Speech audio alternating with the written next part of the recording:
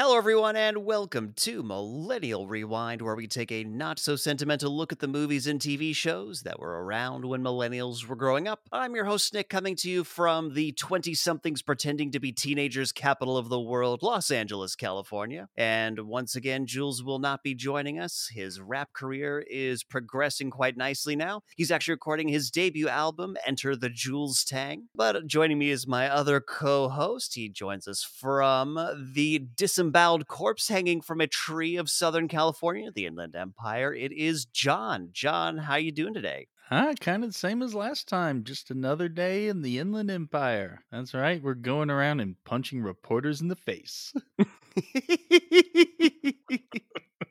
It is the Alabama of Southern California. Fontucky, baby. But before we get started, if you like what you hear today, please do us a favor and hit that subscribe button. Also, be sure to share the show with anyone you think might like to listen as well. This time we watched Scream, the original 1996 slasher satire film. They got the new one coming out because that which is dead will never die. And John, how would you tell someone you watched Scream without using the title? Headphone warning. Well, you definitely didn't clip there, and my tinnitus just got infinitely fucking worse. I leaned back, too. Yeah, I leaned back with my headphones on as if that would help. Yes, you did. That was hilarious. If I'm not as close to the screen, it won't affect me. I'm going by Resident Evil little girl behind the camera rules. Which, by the way, I just have to mention right now, in Resident Evil, it was undead, but in this, it's actual living people. So you see, this is an even more intellectual movie. By the logic of that reviewer, yes.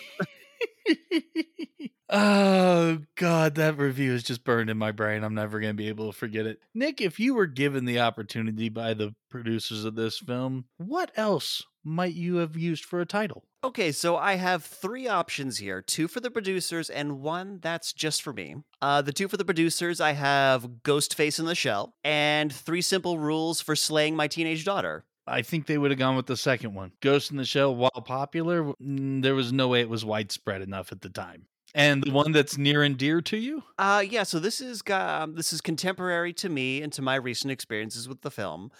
Scream at how bad Pluto TV is. Holy fucking shit! I started watching this on Pluto, and at the second unskippable commercial break, I went and rented it off of Amazon. I went and bought it. I just, as a Oh, giant shit. fuck you, I dropped the $15 it cost to buy it on Google Play because I was so fucking fed up with Pluto TV. Holy shit, the ads are often and too many. Fuck Pluto TV, fuck it to death. Hopefully, Ghostface will stab you soon. Anyways.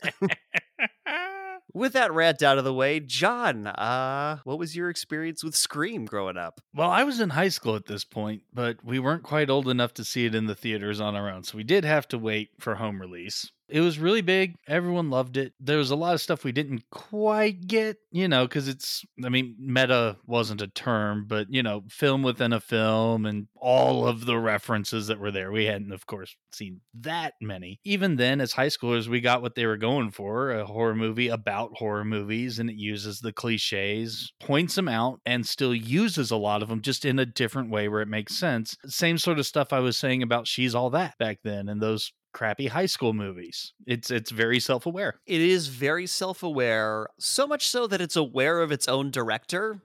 And his body of work. We'll definitely get into that. Directed by legendary horror director Wes Craven. Didn't write it, but directed it. And it references A Nightmare on Elm Street early and often. So I watched this as well. So I was in high school, obviously didn't watch it when it came out because I was still very much a single digits child. I don't think my parents would have let me see this had they even been aware of it. But it was, of course, even in South Africa, a classic horror film. Everybody saw it. Everybody knew it. When Scary Movie came out, obviously the references there were appreciated, but I saw Scary Movie before I saw Scream. Oh, wow. So did this have like the Airplane 0 hour effect to you? It has been so long since I've seen Airplane. Okay, well, There was this super serious movie called Zero Hour that came out long before, black and white film, totally straightforward, in which former military pilot Ted Stryker has PTSD and because of the crew and many passengers getting sick on a commercial flight has to go and land it. They basically pulled that script and added jokes. Like the name is the same. There are complete sections of dialogue that are the same. It is so similar. Their lawyer said, you know what? This will fall under parody. You're cool. But they bought the rights to Zero Hour anyway, just to be Just safe. in case. Wow. Yeah. You ever been in the cockpit before? A hospital. Doctor, what is it? And you know, Airplane's so good, your mind is filling in the jokes, even though they're not present here. The only major change I could think of is in Airplane, you have the two guys and like one of them's sick and it's like, oh, I speak jive. In Zero Hour, it's a drunk Irishman. That's Like they just fantastic. updated that for the times, basically. I haven't seen Scary Movie in a long time. Having now seen Scream, it would be good for me to go rewatch it just because it's probably on that same level. So yeah, I watched it in high school, watched it in boarding school. My friends were probably like, "Oh fuck, you haven't seen Scream? Unacceptable. We're gonna rent it from the video store. We're gonna watch it." Disappointing. Yes, it was very disappointing to them. It brought out your friend's inner Sorbo. Like Kevin Sorbo from Disappointing. Oh boy, his latest career has been interesting. That was from back during Hercules, though. So anyway, But yeah, so watched it, and this was when I was still a colossal scaredy cat about horror films. I was going through my desensitization process, and I saw this. I remember being scared by it. I remember not sleeping well for like a week or so because I was just scared of it. I had not watched any of the movies it was referencing. I did not appreciate any of the satire at all, though I didn't get any of the references. I was just like, oh, he's gonna stab them. you definitely need to have at least a passing baseline understanding of American horror films, especially the slasher genre, to really appreciate this movie. Which I have now. So during my most recent watchings, I have appreciated it much more. I've also been reading a book about the era in which those movies came about. Listener and John, if you haven't read it yet, there's a book called Shock Value, which kind of talks about the transition from old horror, which is, Frankenstein and vampires and those sorts of things, to new horror, which was, pretty much kicked off by The Last House on the Left, which was, Wes Craven's first horror film, and subsequently, Rosemary's Baby, Halloween, The Exorcist, all those films kind of embodied this new way of doing genre, which was a lot more gory and violent and sexual and all of that. And it was kind of intertwined with the new Hollywood, which was kickstarted by Bonnie and Clyde. And it was this younger generation of filmmakers wanting to get beyond the stodgy old ways of how the old studio system was doing things. And so they kind of went hand in hand. And so it's really interesting because this is Wes Craven, who kind of started off the new horror, directing this film, which is a love letter to that horror that he helped develop. Yeah, I mean, in a way you could look at it as satire, but it's not making fun of it. It's calling out the tropes and everything, but much more of an homage sort of way. It's definitely done with love. Yeah, definitely a love letter to the genre. Yeah, it's meta, and like the guy who pioneered the genre writing the love letter to the genre that explicitly calls out his work. Because clearly A Nightmare on Elm Street exists in this movie world, so Wes Craven exists in his own movie world, technically. But he also appears in the movie in a Freddy sweater. Yeah, there's definitely some weird Wes Craven metaverse going on here. And this movie has a crazy good cast. Yeah, a lot of them up and coming at the time. I think we can go ahead and say Drew Barrymore because it starts with her. Like, she was the big name of this movie at the time. But she also kind of needed this movie. It was a bit of a bump. It was sort of like the beginning of a comeback for her. Charlie's Angels happened after, not something about Mary, but like Wedding Singer with, Adam Sandler and stuff. It was sort of part of her renaissance, but she was the known. Courtney Cox had done a little bit of Friends, so she was just on the rise, but hadn't really had that movie breakout yet. She hadn't had the movie breakout yet, and she had to fight for this role, apparently, because, she was the nice girl on Friends, and she's like, no, I want to play a total bitch. I want to play this character. And they're like, no, everybody thinks you're, the nice character from Friends. And she's like, I say to an actor, that's the reason I want to do this. Yeah. Yeah, I don't want to be typecast. It has Matthew Lillard, who we're also a big fan of, playing basically the exact same character he plays in She's All That. He was definitely typecast. And just about the same as he was in Hackers. And yeah, I mean, he's goofy, He's but Matthew also Lillard. an asshole. And yeah, just wildly entertaining. We learn who Skeet Ulrich is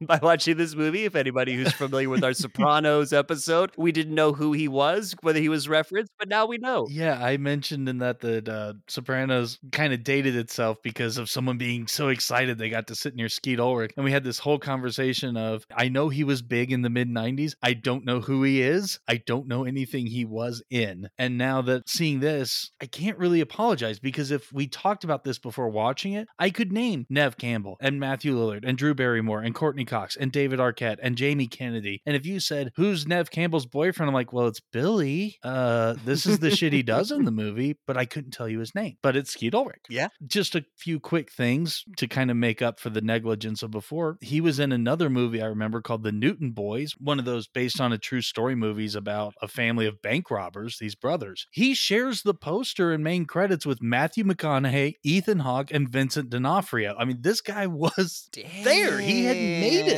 You know, the same year as Scream, he was also in The Craft with Nev Campbell. With Nev Campbell. And because of that, that's why they brought him along, because they're like, oh, well, they've already got this familiarity with each other, and that's going to help create a much more natural relationship dynamic between them. This movie, again, it was such a cultural phenomenon. It spawned an entire franchise of spoof films. Yeah. It gave Anna Faris a career, which she deserves, but she had to do some really questionable stuff in the Scary Movie franchise to get there. It also spawned the just the blank movie. And just that whole spoof thing where instead of like a Mel Brooks thing where Blazing Saddles, he's kind of spoofing Westerns as a whole. Robin Hood, just there's a whole history to that. These were the ones where whatever's been popular like in the past 3 years. So superhero movie, epic movie, just all of those. And they all suck except for a couple of the scary movies, not all of them, and not another teen movie. It's still crass as hell, but damn, it works. All potential candidates for the podcast for sure. Yeah, but we've already got this and She's All That. So you've basically got a scary movie and not another teen movie. Right. There's definitely some things that are very particular and iconic in those movies. So we should, we should consider it. John is shaking his head. Well, while John continues to shake his head, we're going to take a quick break. And when we come back, we're going to start breaking down Scream.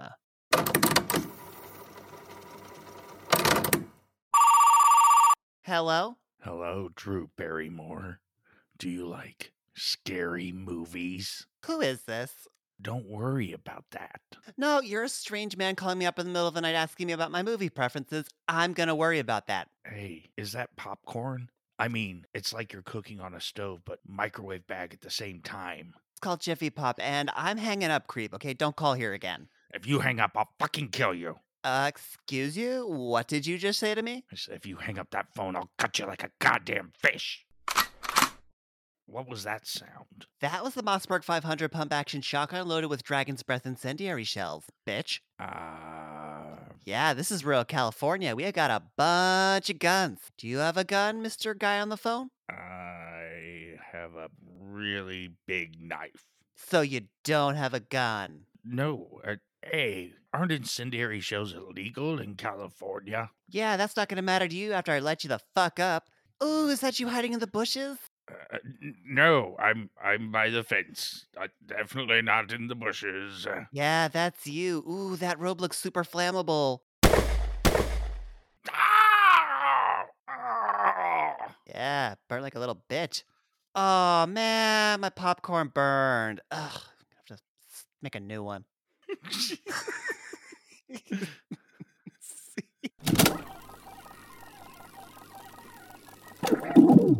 And we're back. John's I'm not still shaking my his head. I'm not ready. Okay, and action. And we're back. And we're going to start off with The most 90s opening title in the history of anything. My note here is this movie going to ask me if I would steal a car? That hasn't quite happened yet. I know this hasn't quite happened yet, but I'm pretty sure that this is the font they stole when they were making that ad campaign. For anybody who doesn't know what we're talking about, there was this anti-piracy ad campaign in like the early 2000s, like, you wouldn't steal a car, you wouldn't steal a handbag, you wouldn't steal a movie. Piracy is theft. And it's just like, fuck you, we're going on Napster anyway. And even that, since we're already talking about spoofs, was spoofed brilliantly in the IT crowd. If Jules was here, he could recite the entire thing because it starts the exact same way. And then it's like, you wouldn't shoot a policeman and steal his helmet and send it to his widow. Like, it just goes insane. The most ridiculous fucking ad campaign. But yeah, the opening title of Scream looks like that font. So we open up onto Drew Barrymore in a blonde wig, picking up the phone. And man, this movie is going to be a nostalgia trip of technology that we no longer use, such as the wireless home phone. Yes. We're just going to start off in the opening shot. And there's a guy on the phone. He wants to know who he's talking to, asks who she is. And she's like, yeah, you got the wrong number. Hangs up. Dude calls her back and says, look, I really want to talk to you. And she's like, hey, they got 900 numbers for that. The very first part of this scene is a bit too cheesy. You know, it's more cheesy than I remember. And I just kept wondering why she didn't get angry sooner. Because she just keeps having this nice, light, almost flirty conversation with a total stranger. Yeah, it's really weird. And by the way, this is, when you think of Scream, you think of this opening scene. Like, this is the iconic scene from this movie, is this opening with Drew Barrymore. Now, weirdly, I remember this voice being a lot raspier. And maybe that's a product of the sequels and just the many, many spoofs and references that have happened later. I think it's the spoofs, because I think they consistently use the same guy for the voice. Yeah, it's the same guy for the whole series. That's what I was going to get to, actually. Because, you know, later in the movie, it's revealed they're using a voice changer, but they actually got a voice actor to do this. And even though IMDb says this is what he's most known for, I disagree. And I think he is better known as Mojo Jojo. He did Mojo He is Jojo! Mojo Jojo! That is my favorite fact ever. See? Mojo Jojo from the Powerpuff Girls. Yes! I think his credit in this is phone voice. Yeah, he is later credited as Ghostface. Oh, okay. So in later movies, he gets his due. But yeah, so it's a guy, he's on the phone, he's talking, keeps getting hanged up on. She puts some popcorn on the stove, and what the fuck? This is such an American thing. I've never seen this kind of popcorn outside of America. It's Jiffy Pop. That brand is basically the only kind anyone knows that is this way. You have your microwavable bags, and then you have make your own popcorn. This comes in its own pan with foil on the top that, expands. And apparently, like, when the top fully expands or whatever, that means it's done, basically. But yeah, Jiffy Pop is totally a thing. I've never myself had it. But yeah, I make my own popcorn, so that's why, and then the phone rings again, and she asks for her name. And so instead of hanging up being like, okay, there's clearly a creep, she like keeps talking to him, as we mentioned. Again, I don't get why she's not getting upset by this, but she is at least being smart and not giving out her name, but she's doing it in kind of like a teasy, why you want to know my name sort of way. So it's irritating. Yeah. She's apparently gonna be watching a scary movie on video, continue with the parade of technology we no longer use. And man, as somebody who grew up in an extremely paranoid household, this was triggering. Paranoid for good reason. South Africa was a very dangerous place. We grew up with a lot of security measures. So listening to her just like casually chatting about what she's doing to a complete stranger on the phone was like, and so he asked the very iconic question, do you like scary movies? Well, yeah, because when she says she's going to watch a video, well, what is it? Oh, just a scary movie. Like, she doesn't say what, and then that prompts this whole conversation. Like, why are you still talking to this guy? Because as we will find out in the conversation, she has a boyfriend who's on his way over. Yeah. So why the hell are you just flirting with this dude on the phone? It's just like boredom while the popcorn gets made. Yeah. And why the fuck are you cooking popcorn before the guests arrive? That shit's going to get cold. Yeah, it's going to be cold. Like, unless you know that he's going to be there like 5 minutes or he's late or who the fuck knows. And also popcorn doesn't take that long. Just make him when he gets there. Exactly. Anyways. So they swap scary movies and, Wes Craven, her favorite is The Nightmare on Elm Street, because Wes Craven has to be self-referencing. And the great line here is, the first one was really good, but the sequels sucked. Which is absolutely true. It's true, but it's also just like, damn, Wes Craven, you worked on some of those sequels, so falling on your own sword there. But this is where we immediately set this movie apart from the other horror films. It is aware of horror. Yeah, that's where we kick off, and it gets even more explicit later on. So then he asks her if she has a boyfriend, and we mentioned, we eventually learn that she does, but she says no. My note like, why are you being flirty with this creep and like pretending you don't have a boyfriend who's phone stalking you? Like what is this behavior? Well, I do, but you wouldn't know him. He goes to this other school, so yeah. In Canada. And so she asks, why do you want to know my name? And he says, because I want to know who I'm looking at. And then boom. And this is where the scene becomes awesome. Like, I was annoyed with it, man. This is not how I remember. And at that moment, okay, this is as good as I remember for the rest of this whole sequence. It's fucking amazing. It is pretty fantastic. A couple logical lapses, which I'm going to bring up here. Maybe I saw something that I wasn't supposed to. Yeah, but I'm just saying, it's still really damn good. It's still really damn good. There's still plenty of like, why the fuck are you doing that? A lot of this movie is why the fuck are you doing that? Even though this movie calls out a lot of why the fuck do they do that in horror movie behaviors, it still indulges in them. Sometimes self-awarely, other times not so self-awarely. So she goes and she turns the light on the back porch where the pool is, pinning that. She hangs up on him a few times, for popcorn is now smoking, so that's been ruined. And calls her back one last time and says if she hangs up again, he's gonna gut her like a fish. So shit's getting real now. And he drops her name. It's like Lonnie. I haven't heard real in so long. Oh my god. I know we're talking mid-90s movie, but Jesus, it's getting real. John, this podcast is for real, not for play. And in time we might grow up and get cray-cray. But that's still a few years down the line. John, as if. Don't be so grody about things. Look, I am all that in a bag of chips. Now, back to the movie. You need to talk to the hand because the face ain't listening. All right, this is the rest of the podcast today. It's just us going through outdated 90s, early 2000s slang. That is the rest of it. Oh, God. Like almost 10 years ago, I was working on a short film and I dropped the word grody and no one knew what I was talking about. They're like, what the fuck is that? Oh, that's disappointing. Anyways, but he drops her name. It's like Lonnie or something. That freaks her out. So she starts running around the house, locking the doors, and she's like, I'm going to call the cops. She's like, hey, we're out in the middle of nowhere. They're not going to get here in time. Mm-hmm. And by the way, she lives in a small town in rural California, and I'm supposed to believe that there's not at least one gun in this house. Damn liberals. Because here's the thing. California. Yeah, the big city, San Francisco, Los Angeles, very liberal, blah, blah, blah. As we mentioned at the top of the episode, outside of LA, it's basically Alabama. Folks are fucking strapped. People have guns. They wear camo. You're telling me that rural Californians don't have a gun? That's bullshit. That's the least believable part of this whole scene. And so she tells him that, she lied. Her boyfriend is coming and he's going to kick his ass because he plays football. His name wouldn't happen to be Steve, would it? It is, in fact, Steve. Well, that's what Phone Voice says.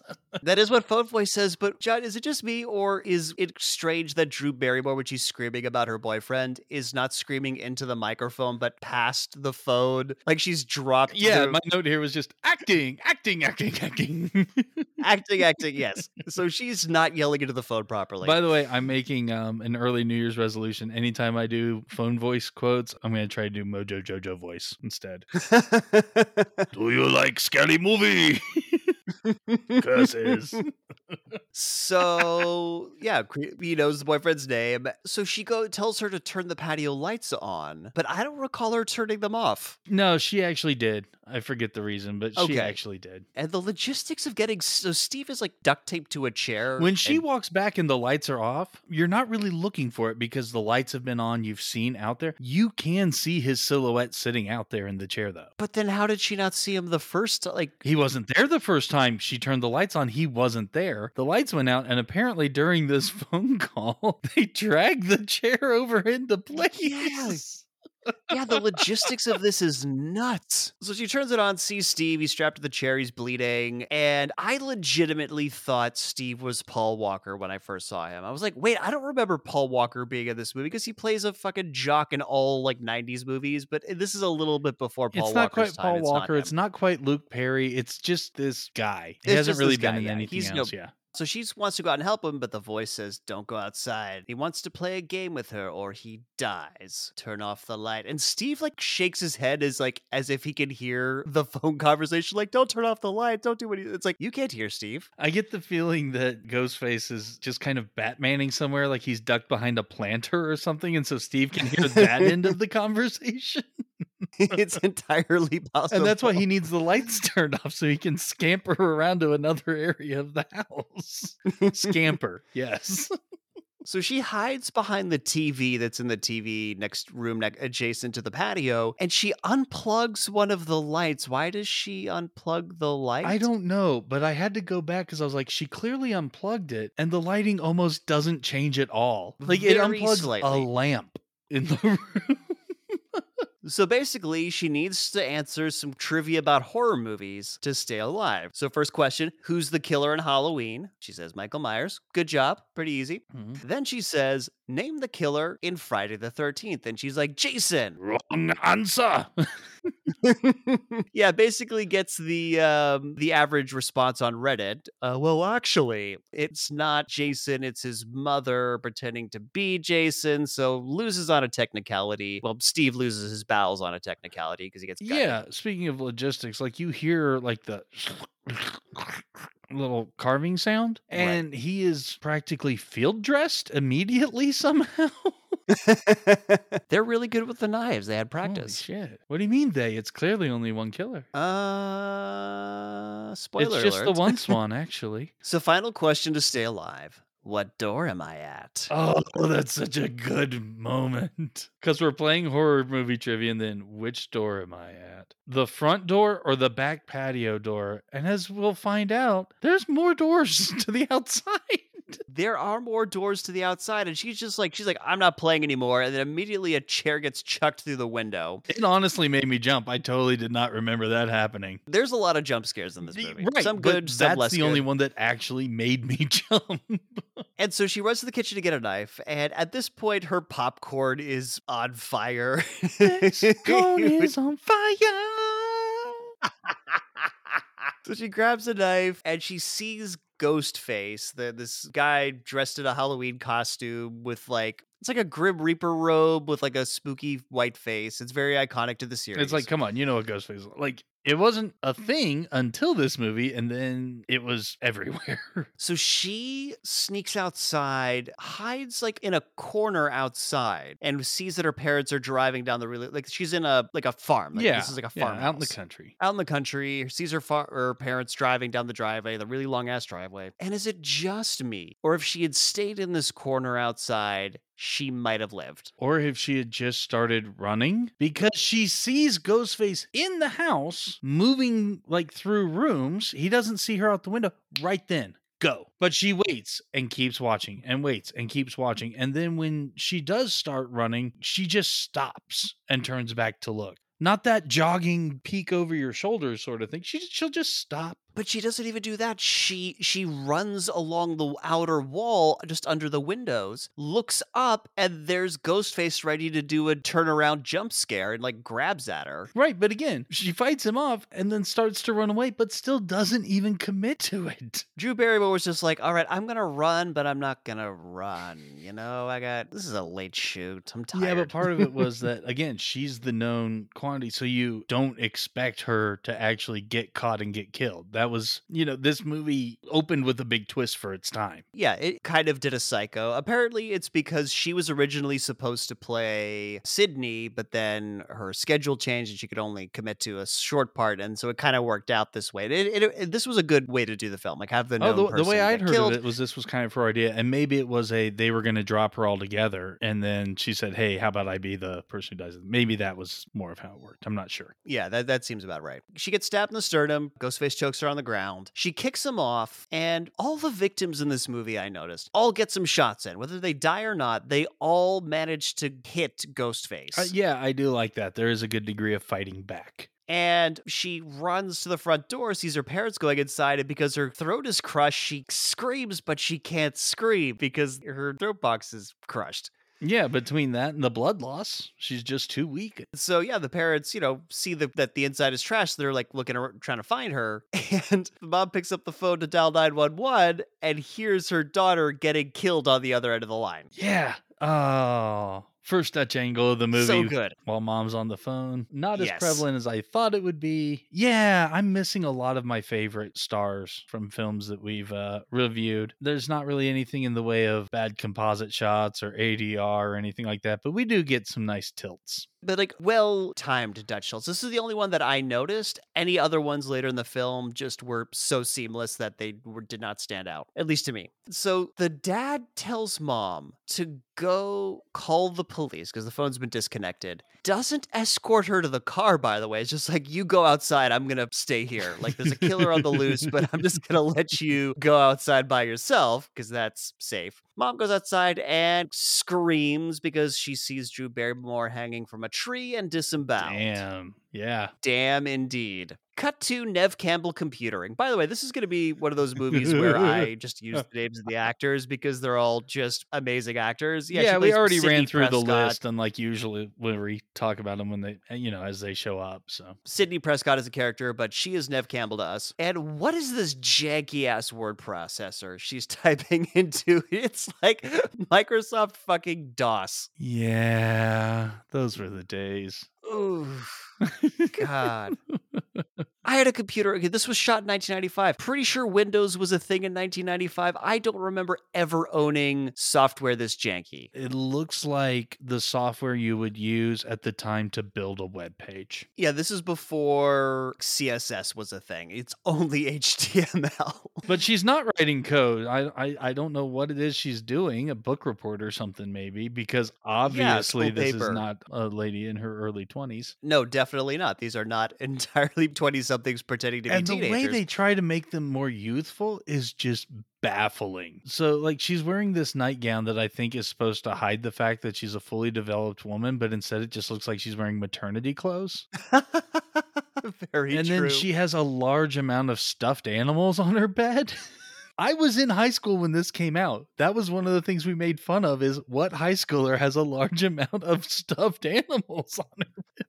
I have dated some adult women who have had way too many stuffed animals. I should have seen those for the red flags they were, but that's on me. So she hears something outside her window, and we get a Skeet Ulrich jump scare. That's right, Skeet, you've earned your name in this. You're not going to be Billy. Okay.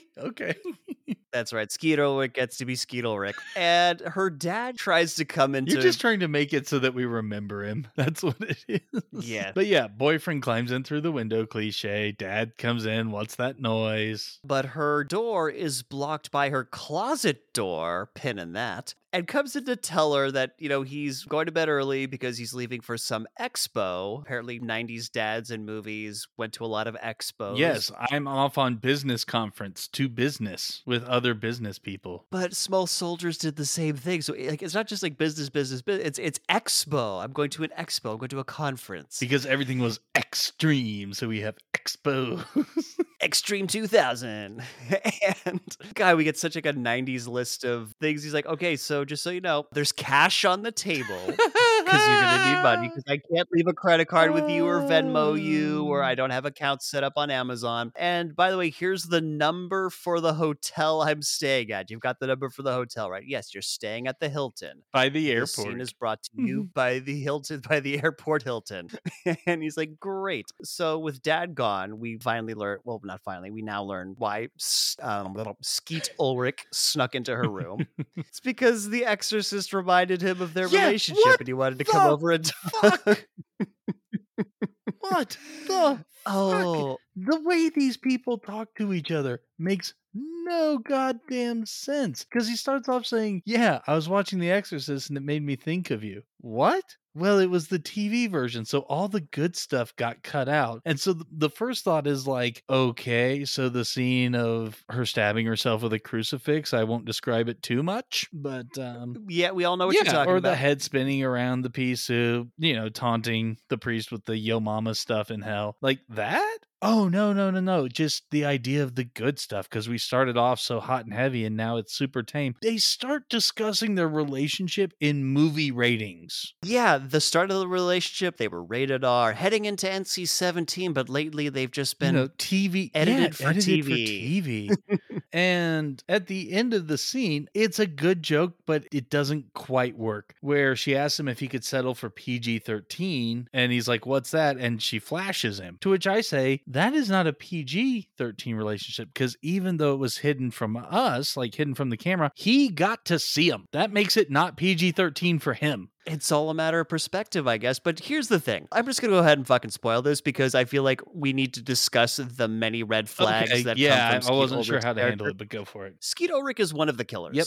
There's a later scene where it's like, once you know this, how much more obvious could they get? And I didn't know whether to bring it up or not, but I'm on board. We'll just call shit out as it goes. Spoilers for this movie from, 25 years ago. This is a giant red flag. This is one of many red flags from his character. Coming over just to talk about our relationship vis-a-vis movie ratings because I want to fuck. Yeah, again, as I said, people don't talk about this, but it does kind of set the precedent for how much they do speak in movie references. And this is Yes. one of the more ridiculous ones. So once that's out of the way, if you're on board, like the rest of the movie can flow really well. I mean, this is an almost 2-hour movie. It really doesn't feel like it. It moves very nicely. It really doesn't. So heavy petting ensues, and he tries pushing her boundaries because, she has a no underwear rule. Yeah, and yeah. he tries to, maybe we can do some over the clothes stuff. yeah, but he tries to go under the clothes. Another red flag, and she very quickly throws him out. And he says on his way down the ladder, I was only half serious about the sex stuff. Another red flag. You are absolutely serious about the sex stuff. You want to have sex, and you're just too chicken shit to come out about it. And by the way, this ladder goes down like 4 feet, right? Like this is clearly a set. And he doesn't go all the way she's down. on, like her room's on the upper level of the house. But no, I get what you're saying. Yes, yes. Yeah, This is clearly it looks a like set. he gets off the ladder halfway down. This is a step stool. This is the 90s, so that means they got a really good deal on the long but not quite a bench thing for step aerobics. And you could add like an extra height to it. There was some shit on the base you can add. That's what this is. And then it's just like that. You have a low wall and I'm miming going down the stairs sort of thing. That's the ladder. Legitimately, it looked like he started walking on air as he You don't even see what's supposedly the ladder. He just comes in through the window. So cut to the high school surrounded by cops and reporters. We get our first glimpse of reporter Courtney Cox sporting her Rachel haircut. Mm-hmm. Definitely was not jealous of Jennifer Aniston's fame. Don't worry about it. Then Rose McGowan jump scares Neve Campbell on her way in, their BFFs, and tells her that Drew Barrymore was found dead. They don't know who the killer is, and the cops are going to be interrogating everybody at the school. Yeah, Rose McGowan and everyone else in Neve Campbell's circle of friends are absolute assholes. Okay, everyone else I can get on board with. Why is Rose McGowan an asshole? Well, because they're supposedly best friends, and she does refrain from saying when your mom was killed. Right. But it starts off where it was like, oh, Drew Barrymore and her boyfriend got killed last night. And Neve Campbell's response is like, oh my God, I sit next to her in English. And the response is, not anymore. And I was just like, Jesus, especially knowing Sydney, Neve Campbell's history and how it's, we're coming up on the anniversary of her mom's murder. And so she's like, well, not anymore. I mean, it's crazy. There hasn't been anything since, it's like, you are a horrible friend. You are a horrible friend. And that's coming from me. I mean, first of all, you're not a horrible friend. And second of all, Tina, I feel... Wow, we've moved on from Santa Claus that fast. All right, cool. He dropped off Black Dynamite, and I'm gonna say that counts. Right. I haven't seen it yet, but the fact that you came out all the way to drop it off... So they're going inside, and this place is surrounded by cops. They got police barricades up. and they're just letting people in. They're not stopping anyone. They're not checking anybody. They are basically Walmart Yeah, greeters. but the barricades you mentioned are like in front of doors. They have exits blocked. So it's very clearly there are only certain ways in and out of the school right now. Right, but they're not checking anybody. They're not like, okay, let's see some bags. Let's just make sure none of like they're just letting people in, and they came across as uniformed Walmart greeters. They are there just to get information. They don't have suspects. They don't know anything. They have no reason to think, that there's going to be murders at the school. So it's just, we're going to set up a few boundaries. We're going to talk to the staff. We're going to talk to the students. And we just want to make sure things don't get too out of hand. This isn't an age where, we had metal detectors for elementary students. That wasn't a thing yet. I know, and I think that I'm just looking at it through that lens, probably. I mean, that is part of the purpose of the show. So eventually, it's Nev Campbell's turn to talk to the cops and goes into Principal Henry Winkler's office. I did not remember him being in this movie. Yeah, me neither. I totally did not remember that he is in this movie. He's uncredited as well. That might Yeah. have something to do with it. Uncredited. But just because I really love this movie and it's so few and far between of shit to make fun of, I have to call out the classroom. I Okay. went back to look at like the blackboard and everything. Maybe there's little clues or hints or whatever. And there's not. It's generic classroom shit. Except there's a list of people on the board who have not turned in their assignments yet. That doesn't happen. And the names aren't of prominent people. I was like, oh, here is a list of names of students. Like maybe this is a clue. This is the order they're going to get bumped off in. No. Nothing. So boo on this movie for a lack of compelling set design. Damn, that is very nitpicky. Yeah, it is. So Nev Campbell's in the principal's office, and the sheriff clearly knows her. Something happened with her. We don't know yet. I mean, clearly it's because we will later learn her mother got murdered, so that's probably how they know each other well. This scene is to give us Henry Winkler and David Arquette. There is no other reason for this scene because we already know they're interviewing students. She's sitting in class and the teacher gets a note to tell Sydney that it's her time. She goes in there and they're like, all right, we just have a couple questions. This will be easy. And we cut to the next scene. This is a pointless moment. Well, we also get Henry Winkler stroking her chin, which was not okay. I missed that part. All right. No, there's a principal touching, holding her chin moment, and that shit does not fly, my friend. That was a weird acting choice. That was the point of the scene, John. I'm okay that I missed it. I'm okay.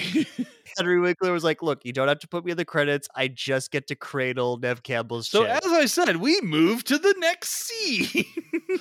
Yeah. I really don't want to hear about this anymore. I don't care if she's actually 23.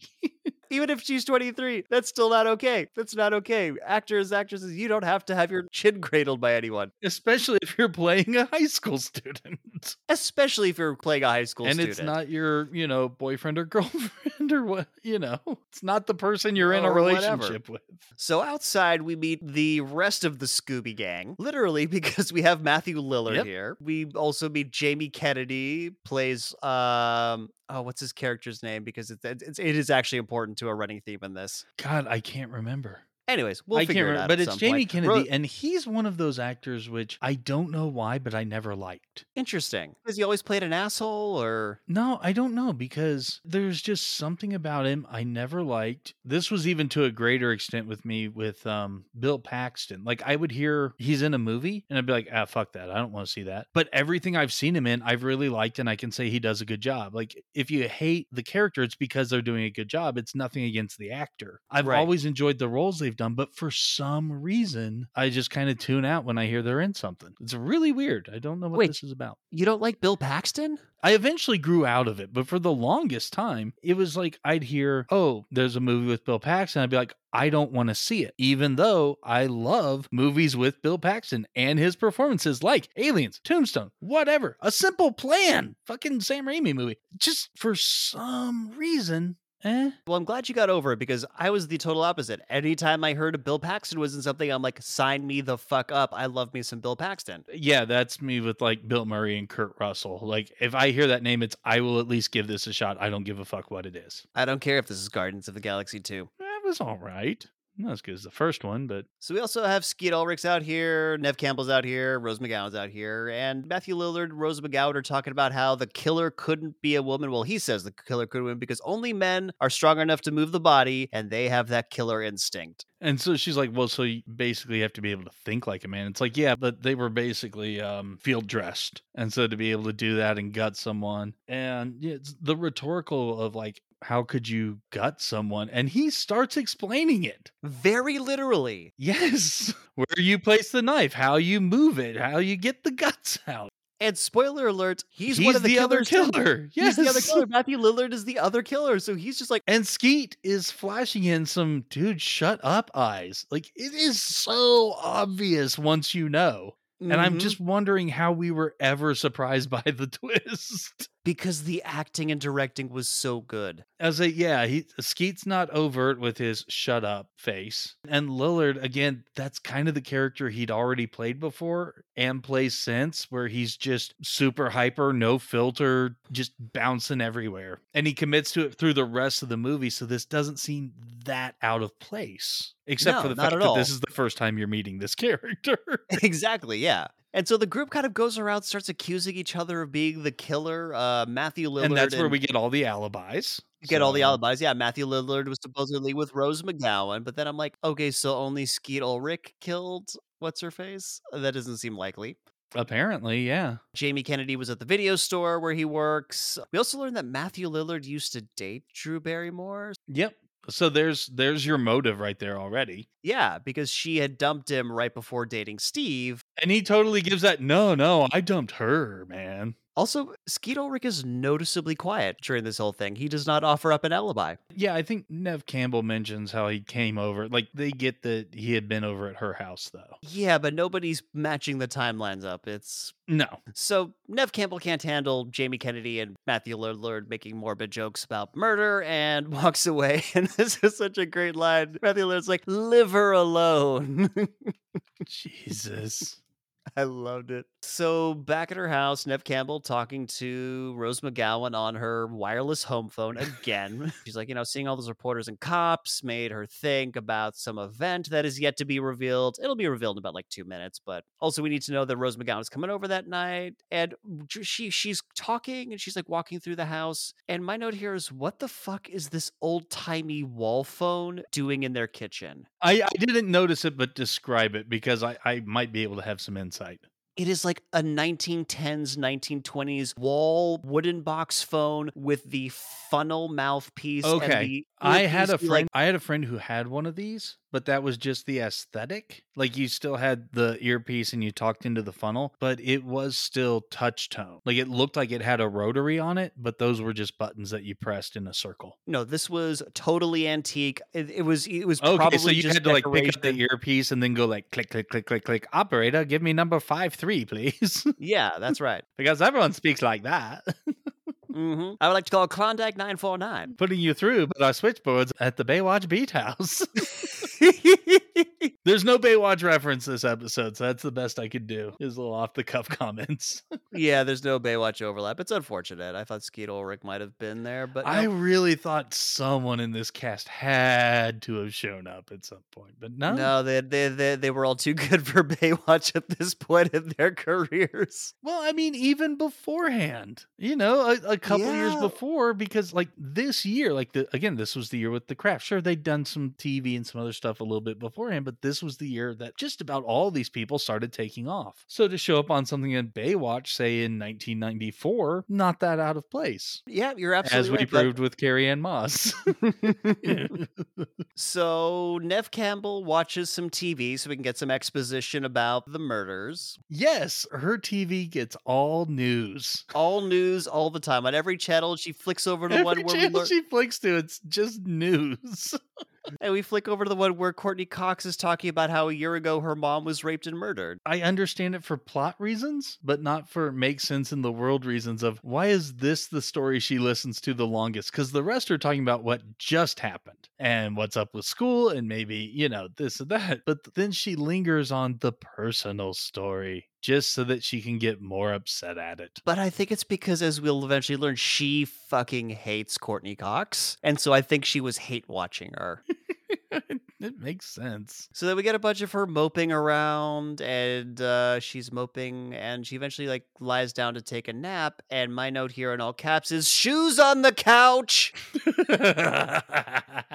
Oh my God. If there was one rule that we had, I was not allowed to wear shoes on the couch. Never allowed to wear shoes on the couch. And I'm glad that that is a habit that was ingrained in me because I do not wear shoes on the couch. That is disgusting. Oh my God. Why are there shoes? So gross. So anyways, phone rings later that night. It's Rose McGowan. She's running late, but she's going to go pick up all the right moves so they can see Tom Cruise's dick in it. And another moment of her being an absolute horrible friend and a total asshole. Because she was running late. But don't worry, Drew Barrymore and boyfriend didn't die till after 10. Like, I know I'm running late, and it's a bit after 7, but they didn't get slaughtered until 10 p.m. So you still have some time to live. Fucking hell, Rose McGowan. I was not picking up on this. This was way too subtle for my sensibilities. Apparently, I'm glad you did, because wow. It leapt out at me. And again, my note in all caps is shoes! She still has her goddamn shoes on the couch! You fucking savage, Nev Campbell. You're a savage. Anyways, so she puts the phone down and rings again. Hello, Sydney. Hello, Sydney. It is I, Mojo Jojo. Letting her know that he's going to be doing some shenanigans in Townsville. After I have my breakfast.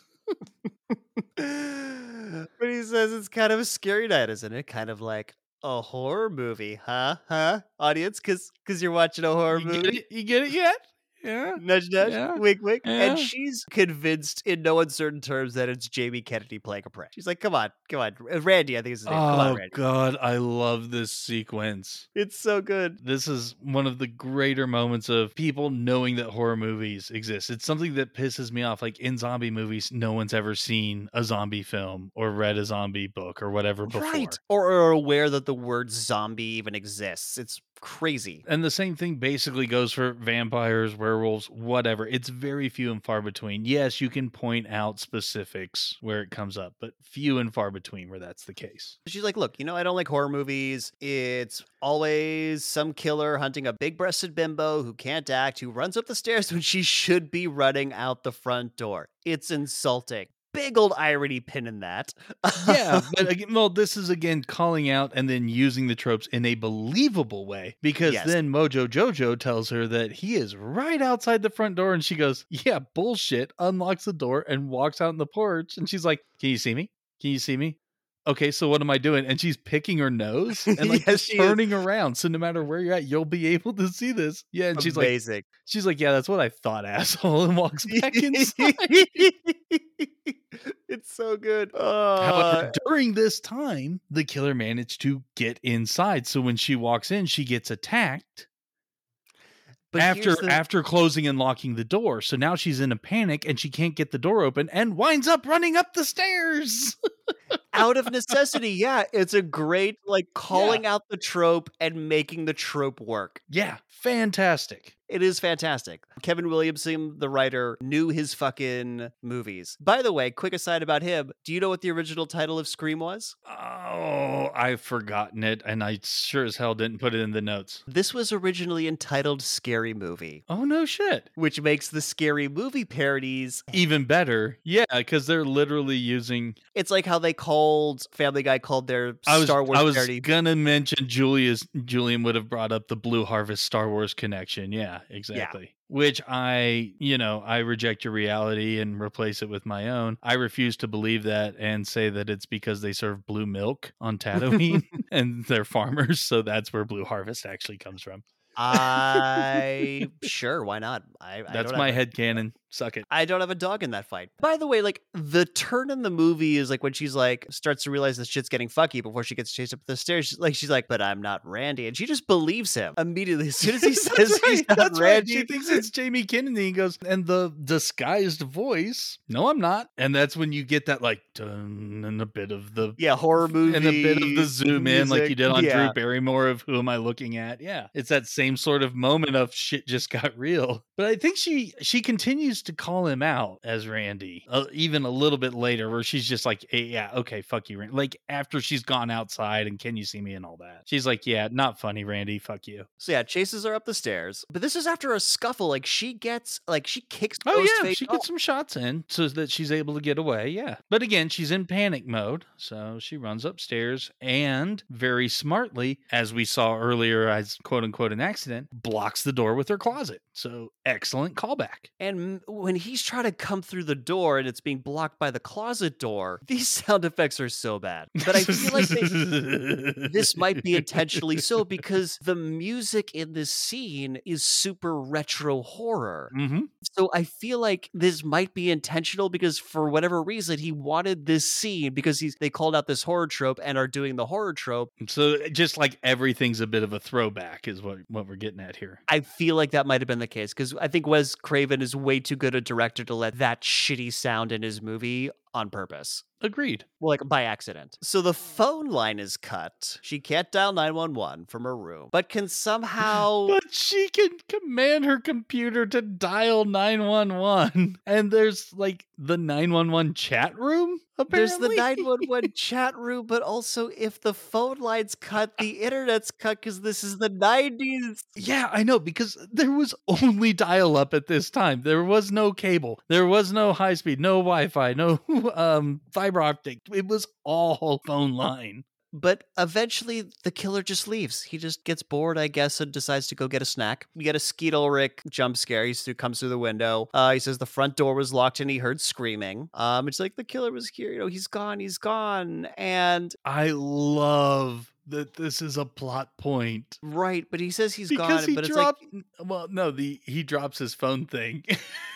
His cell phone falls out of his pocket. The fact that he has a cell phone and the killer must have been using one is a plot point in this goddamn movie. I mean, it is 1996. They were not as widespread. Like 2 years later, like pretty much everyone would have one, like or more people would have them. But I feel like 1996 teenagers having a cell phone, that seems a little extravagant. You're more likely to have a pager, I feel. But the fact that you're automatically a suspect, and that, as we'll learn, it's incredibly hard to get phone records. Apparently, phone records don't show who called you. Or like you have to go get them, have to go through the papers. Like who the fuck knows? But yeah. Well, that's a bit of a thing where you had to like contact the phone company, and like if it's your line, you could get the records easily. So, and I imagine the police would, but I guess it was a weekend or something because they're not going to get them for a few days. Well, we're jumping ahead a little bit, but you know, okay, yeah, I'll continue when we get there, sure. She thinks he's the killer, runs out the front door, and we get a David Arquette holding the Scream mask jump scare. To which I have, damn it, Arquette, you do not handle evidence with your bare hands. Ooh, there's going to be a lot of this called out from multiple people, pinning that for the end of the movie. But yeah, holding it with his bare hands. I mean, they establish, he's the new guy and no one in town ever takes him seriously because it's one of those where everyone knows everyone. He was always, the kind of dopey person. So it's real hard for anyone to offer him any respect. But man, when you pull shit like this, you're just making it harder on yourself. And so they arrest Billy. The cops are there. Paramedics are checking out Neve Campbell, making sure she's okay. And the cops want to take her down to the station for questioning. Rose McGowan shows up, basically shows us that her older brother cop is her bitch and says that Neve... Yeah, oh my God, like she wears the pants in that sibling relationship. Holy fuck. Basically like, no, Neve Campbell is staying at our place tonight. No, I didn't ask Mom. Fuck you. She's just coming over. Oh, no. They did clear it with Mom because way earlier when they were first on the phone, it was like, hey, are you sure it's cool that I can stay for a long time? Dad's out of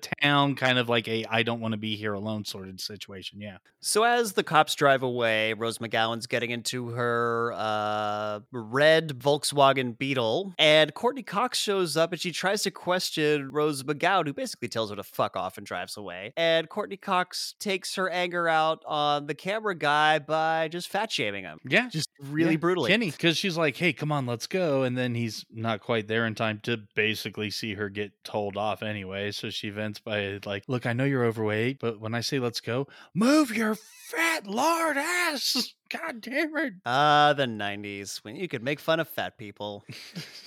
So So at the But police. the cameraman, he's another one of that guy actors. Oh, really? Yeah, Yeah, he his had name's that W. face. Earl Brown, but most recently, Dan Doherty on Deadwood, and Huh. he's been on Preacher even more recently. So he's still around. He's still acting. He was in Something About Mary Huh. as Mary's, how would you say, mentally challenged brother who always had the headphones on. It's the same guy. Crazy. Okay, Mhm. well, I'm glad he's still working. Yeah. Good for him. So now we're at the police station, and David Arquette is questioning Nev Campbell. Apparently, he wasn't able to get a hold of her dad at the Hilton, so that's a little suspicious. Yeah, maybe he's staying at a different hotel, but she just doesn't know what that could be because, yeah. Yeah, she's so shocked by everything that's happened. Like, she's just not phased at all that her dad is not at the place where he said he was going to be. Cut to the sheriff. What are you doing with a cellular telephone, son? Yeah, okay. I mean, Questioning Skeet Ulrich. when he dropped it on the floor and she looked at, Skeet, there was definitely that dun dun dun moment. And I just started laughing. I was like, oh God, the cell phone's incriminating. And this is where it becomes explicit. But he calls it a cellular telephone. Oh John, yeah. I've never heard anyone call a cell phone a cellular telephone unless they were explaining to me what cell phone meant. Right. This is the shorthand version of we have to explain what an EMP is. We have to explain that GPS is global positioning satellite systems, but it's just the shorthand where they use the long form and say cellular. Okay, yeah. And, Billy makes the case of, man, people have them. How is this a thing? People have these. And his dad is there, like, yeah, check the phone records. And the cop's like, thanks, Skeet Ulrich's dad. We're handling it. Like, we know how to cop. All right. Yeah, don't tell me how to do my job. And then Skeet Ulrich's dad almost slaps him up the side of the head when he confesses that he was at Nev Campbell's house more than once. You are interested in a girl, a teenage boy. What? You left the house? He's like, I was bored. I wanted to see my girlfriend. So basically, the sheriff straight up asked him where he was the night before. Skeet Ulrich's like, look, I didn't kill anybody. And the sheriff says that they're going to have to hold Skeet Ulrich there until they can get a hold of the phone records and confirm that he was not there. This is the point I was trying to make earlier. Can't you look at her phone records and see the numbers that called her? They eventually do that. No. Well, not hers, but for either her or Drew Barrymore, they do go through the phone records. No, what they find is that her dad's phone called both numbers. But it's not, we looked at your records, we looked at hers and saw this same number calling at the correct times. It's, here's this other suspect whose phone called those numbers. Okay. Yeah, that doesn't make sense. Because movie, that's what we can chalk it up to. I also need to get this nomenclature out of the way. I need to address this. This is a town. This is the Woodsboro Police Department. Yeah, so why are they sheriffs and deputies? I'm cutting Yes, you off thank on that you. question. Thank Yes. you. Thank you. Thank you. Thank you. Not just me. Like, if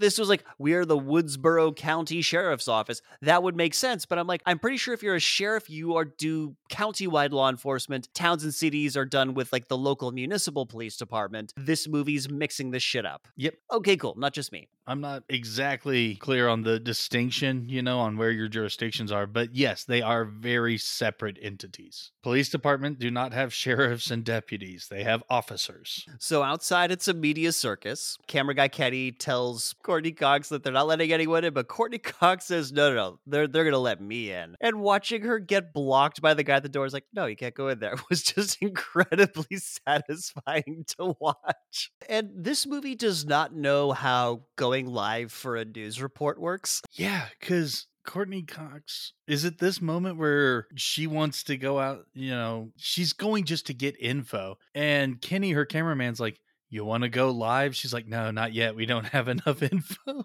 Yeah, well, they say that later, but it's basically at this point, she's like, yeah, no, like, hey, I think you're the most like, hey, let's go live. You don't get to decide that. Yeah, it's not like you get, when you're streaming to Twitch, you get to decide when you go live. You have to like coordinate with the network. There's a whole thing involved, most likely. It's not just you, the field reporter, get to go live. Yeah, there's a specific block of time when the newscast happens, and that's when they will go live to their reporter in the field. They're not going to interrupt just whatever's on TV with your live broadcast. They might come in with a breaking story, but it's the people at the desk in the studio who are going to interrupt interrupt literally anything else. This movie does not know that. So while they drag Skeetle to jail, David Arquette comes in and says, he's got the costume that they found, and apparently it's like you can find it at any five and dime. There's no ways they're going to be able to catch the criminal going through store records. Yeah. And Sheriff gives us, kids these days, blah. There's a lot of kids these days things in this. With their cellular telephones. Their cellular telephones and their pagers and their rap music. Yeah, this is the kind of guy who in later years would call things the Facebook.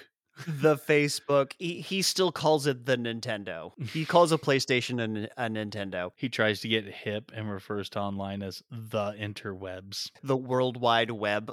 I was on the World Wide Web doing some surfing. That's right. Hanging 10 over the phone lines. Hanging 10 with my digits on the keyboard. Oh, God, I hate myself for even saying that right now. So Rose McGowan totally cucks David Arquette in front of his coworkers. Jesus Christ. Because she wants to get out of there. And it's like, hey, I'm at work. Gotta show me a little respect. And this was actually something I did not remember from this movie, but I did remember from Scary Movie. Because they play him as severely mentally challenged in Scary Movie. And he's like, Mom says when I'm working, you have to respect me. And the response in that is, well, Mom also said to stop putting your dick in the vacuum cleaner. But in this, yeah, it's totally, look, you know the rules. If I'm wearing the badge, I have authority, and you have to treat me with the respect. And it's so funny because as they leave to go sneak out the back and avoid the reporters, he's like, you did that right in front of my superior. And she says, the janitor's your superior. Yeah, this character should be played by Rodney Dangerfield. And I'm not even going to explain that reference. You're either going to get it or you won't. I won't even explain it to the audience out of respect for your intentions there. And yeah, poor guy. He's just trying to do his job. He's not a bad guy. He's just a little goofy. Anyways, they try to sneak out the back and they get ambushed by Courtney Cox. Yes, because she is the only one. In fact, it's not even her. It's the cameraman who realizes there's probably another entrance to the police station.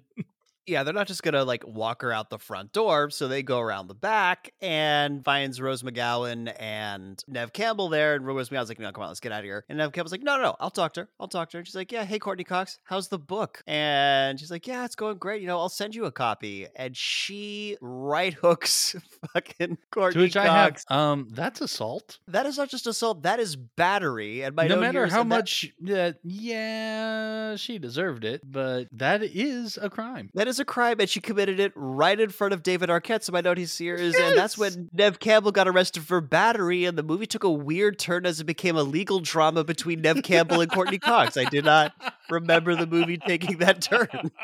Oh, lovely.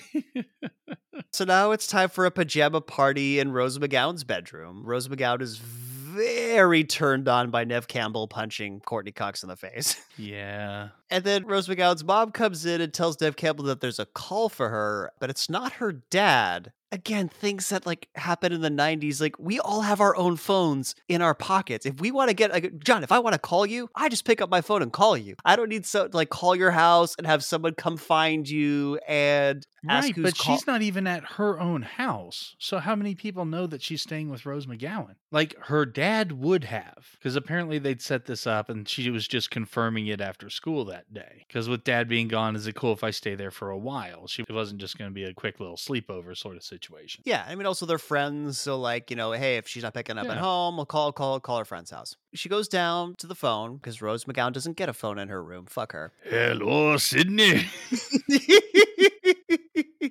It is I, Mojo Jojo. And says to her, looks like you fingered the wrong guy again. You fingered the wrong guy. Sounds very dirty. And it's like, who is this? And she'll find out who he is soon enough. Hangs up. And then at this point, the moms come in, because she's screamed on the phone. And David Arquette runs in with his service pistol. And my notes here, again, in all caps is, holy lack of trigger discipline, Batman. Oh my God. I am very pro gun safety, so when I see shit like this, it drives me bananas. But he still tries to be like the person in charge and responsible. He's like, yeah, you have nothing to worry about. I'll be right next door. And in this case, I'm sure he means like literally the next bedroom, not the next house or something like that. Right. He lives in this house. 25, got the beginnings of a career and still living at home. That's just being a millennial, but that's neither here nor there. Right, but if you were 25 in 1996, you're not a millennial. He's like a hipster millennial. He was being a millennial He was- before it was cool. Before it was cool. And I love the way this scene buttons itself. He picks up the phone. He's like, hello. Like he's some sort of like he's going to handle the situation. Yeah, he's going to be able to trace the call that already got hung up on. Yeah, Mojo Jojo doesn't want to talk to him. Okay, so sorry, you just made a thing switch flip in my mind. Why are all dwarves hipsters? No idea. Because everything they do is so underground. Love it. Love it. So anyways, we get some more exposition newscasts the next morning. They're now back in the kitchen for breakfast. And the newscast exposits that Nev Campbell testified against Liev Schreiber. Yep. See, I remember him from the second movie. I didn't realize that he actually made an appearance in this movie. But yeah, you show what is presumably stock footage of like him getting placed in the cruiser, you know, his arrest, going to jail, all that sort of thing. I was very surprised that that was not a recast situation. Was he, I forget, was he in stuff at this point? Because he has a non-speaking role. He's just on camera. I didn't double check, but he was recognizable. Again, I'm not quite sure at this point, but Scream 2 was only a year later. And when he showed up in that movie, it's like, oh yeah, I recognize him. Even again, as a high schooler. So he'd definitely been in stuff. So he's getting, we see, that stock footage, as you mentioned. And basically we learn that he's appealing the death penalty that he was given for supposedly being Nev Campbell's mother's killer. And we also learn that Nev Campbell testified against him. And that's the testimony that put him away in jail. So that's important to remember. Mm-hmm. So David Arquette lets her know that Skeet Ulrich was released because the phone records show it wasn't him calling. And in the meantime, they're going to cross-reference any calls made to her and Drew Barrymore and see if that leads to anything. So that's where he drops that. And all of these breakfast revelations are brought to you by Corn Chex. Corn Chex. America makes way too much stuff with corn in it. So David Arquette drops them off at school, her and Rose McGowan. And his line here is, "Don't worry, Sid, it's school. You'll be safe here." And my note is, the naivete of a pre-Columbine world. Yeah, I made myself depressed. Nev Campbell gets accosted by a reporter who, because the people have the right to know the truth. And John, who is this reporter? This is Annoying Reporter. That's her name in this movie. And who plays Annoying Reporter, John? Linda Blair. Linda So is this why? Blair. Do you think maybe because they got her, that's why Billy referenced The Exorcist early on, that Skeet compared their relationship? Because you could have picked literally any horror movie and been like, oh, the TV version. There's no reason for it to be The Exorcist specifically. Well, they do reference a lot of iconic horror movies, and it's kind of hard to reference iconic There horror. are certain moments where there's a reason you reference certain ones. Like in the video store, it's if the cops watch this and this and this, they'd have this case solved because that's what's going on here. But in that case where it's just, oh, I saw the heavily edited version, that could have been anything. Entirely possible. We will never know. So she gets away from Linda Blair. Just like the licks on a Tootsie Roll Pop. World may never know.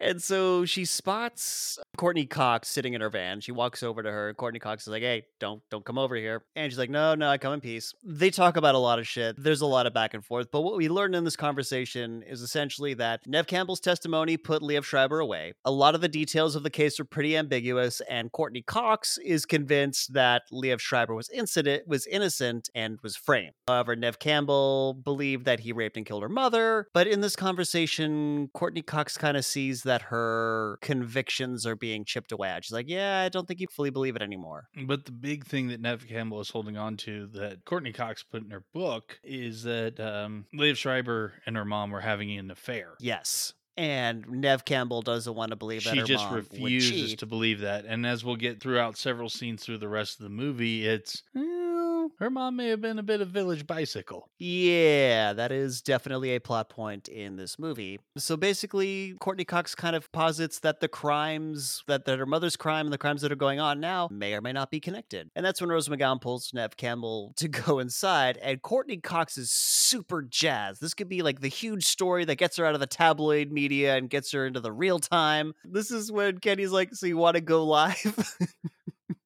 Yeah, It's like, "You that's can't not just how go it live." works. We discussed this, but yeah. So she's like, look, if she breaks this story wide open, she could save Liev Schreiber's life, and this is going to be great for book sales. Because she's also kind of an asshole. Right. There's a brief moment where it's like, I could save someone's life, and I'm just so happy to be able to be doing the right thing. But no, doing this incredibly heroic thing will be great to forward my career, and that's why I'm doing it.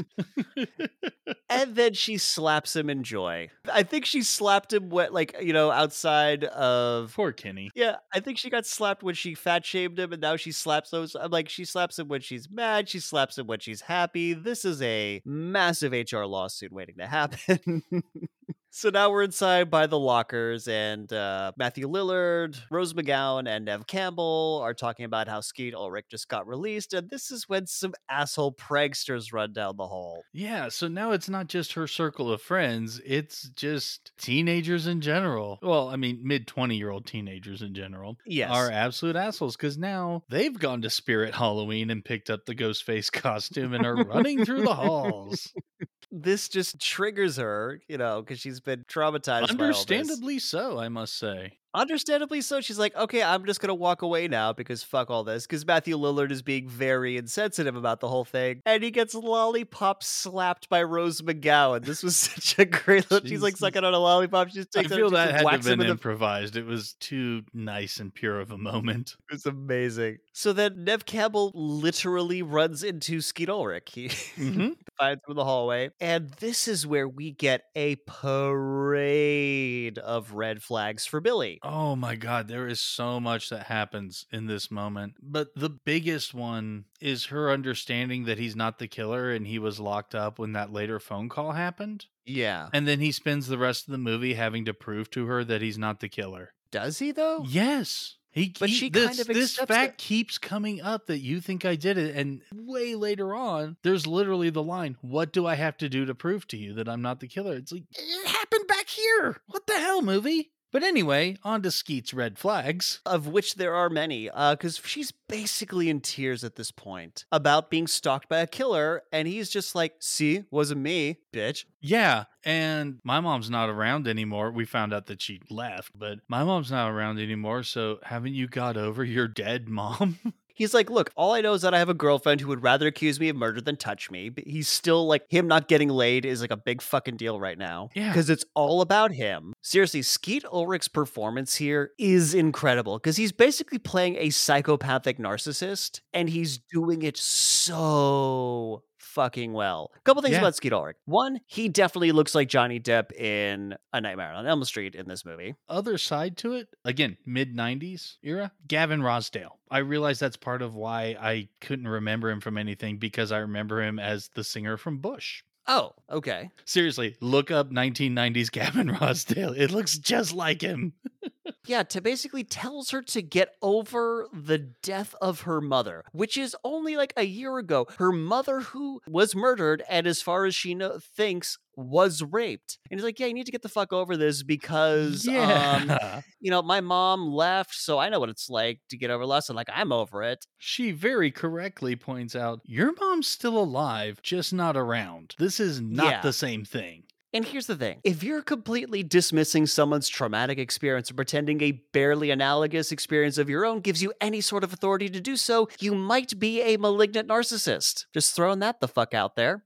And he just wants his girlfriend back. And she storms off because she's very upset by this conversation, rightfully so. And she says to him, I'm sorry my traumatized life is an inconvenience to you and your perfect existence. But it's not perfect. I don't have a mom too. Oh. Yeah. It's like the same as your mom getting murdered. Why don't you get it? So just get over it. By the way, he is a perfect example of malignant narcissism. Only gives a fuck about himself, no emotions. Like, he's perfect. So much so that when she leaves, he smacks his head and says stupid. And it's very ambiguous because if you don't know who he is as a character, you could easily interpret that as like, oh, stupid me, I fucked up that conversation. But because if you know that he's a malignant narcissist, you could easily interpret that just as easily as she's stupid. She didn't get the obviously smart things I was saying to her. Mm-hmm. So now we're in Henry Winkler's office. Again, how is Skeet chooses Ulrich so not memorable? I don't know because Oh, again, no. he plays a malignant narcissist perfectly. Like, yeah, he does a like- great job. And again, he was on the rise and did a lot of big things with people who are still huge stars. How is he so not part of the cultural consciousness? This guy should have been a huge star. John, when we make it, we're gonna make fucking Skeet Ulrich a big star. That is our promise to you, listener. If somehow John and I sell a script or make a show, Skeet Ulrich is gonna be the motherfucking star. Skeet Ulrich and Carrie Elways. I know that he, has a pretty good amount of attention, but not nearly as much as that man deserves. Damn straight. So now we're in Henry Winkler's office to chew out the pranksters. The two guys running around in the ghost face mask. Yes, another scene you could not make today. No, because he is like pointing fucking sharp scissors at him throughout. And he says, "Your entire thieving, whoring generation disgusts me."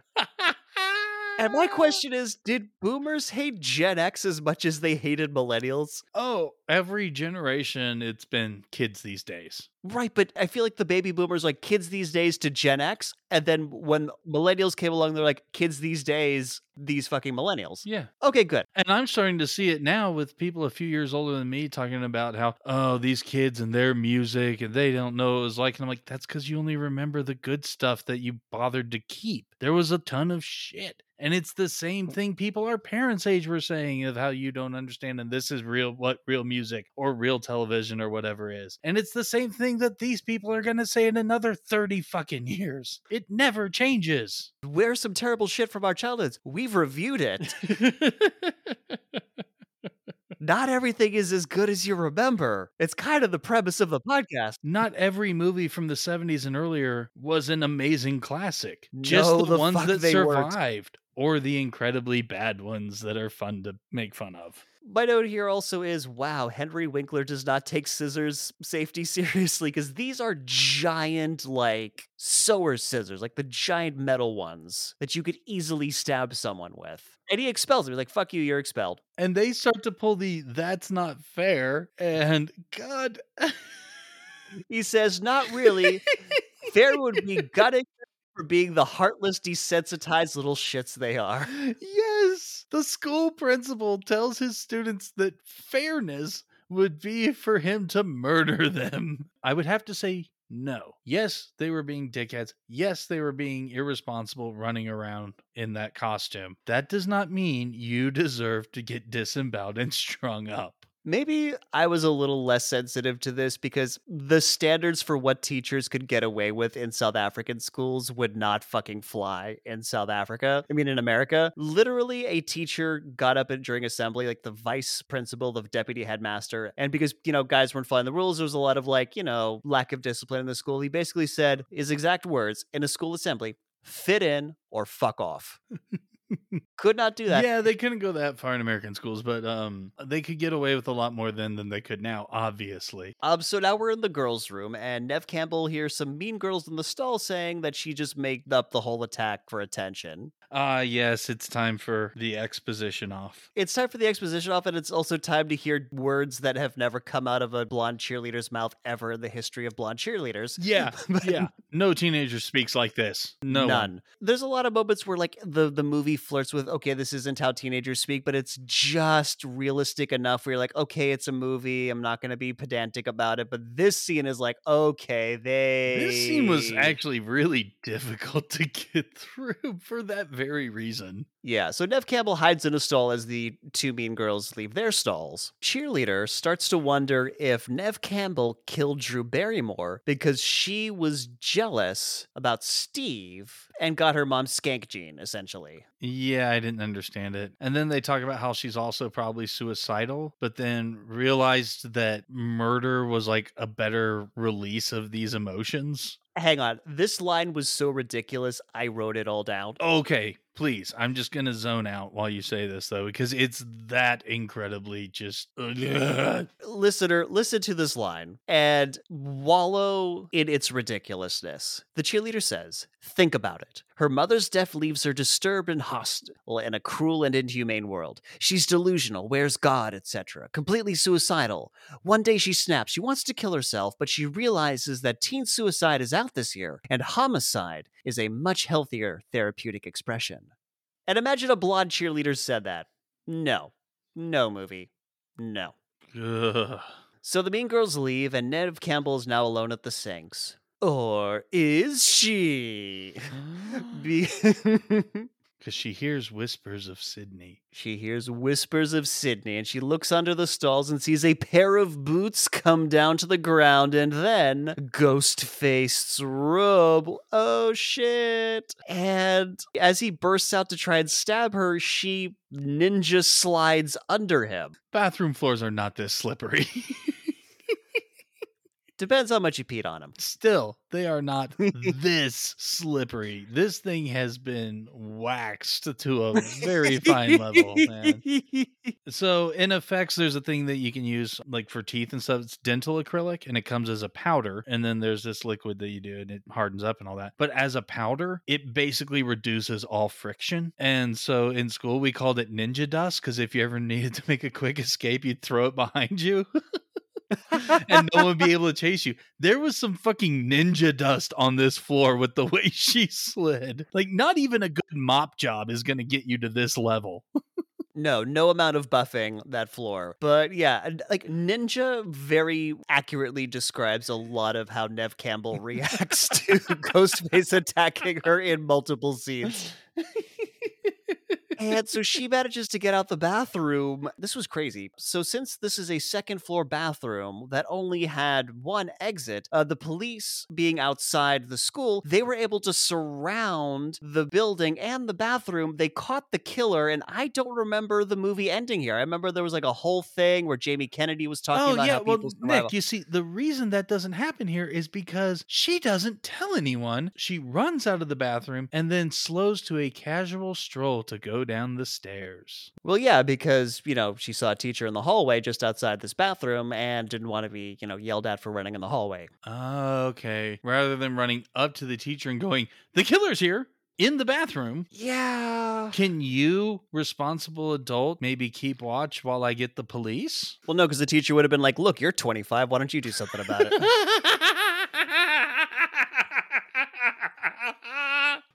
I believe I used the word responsible before adult there.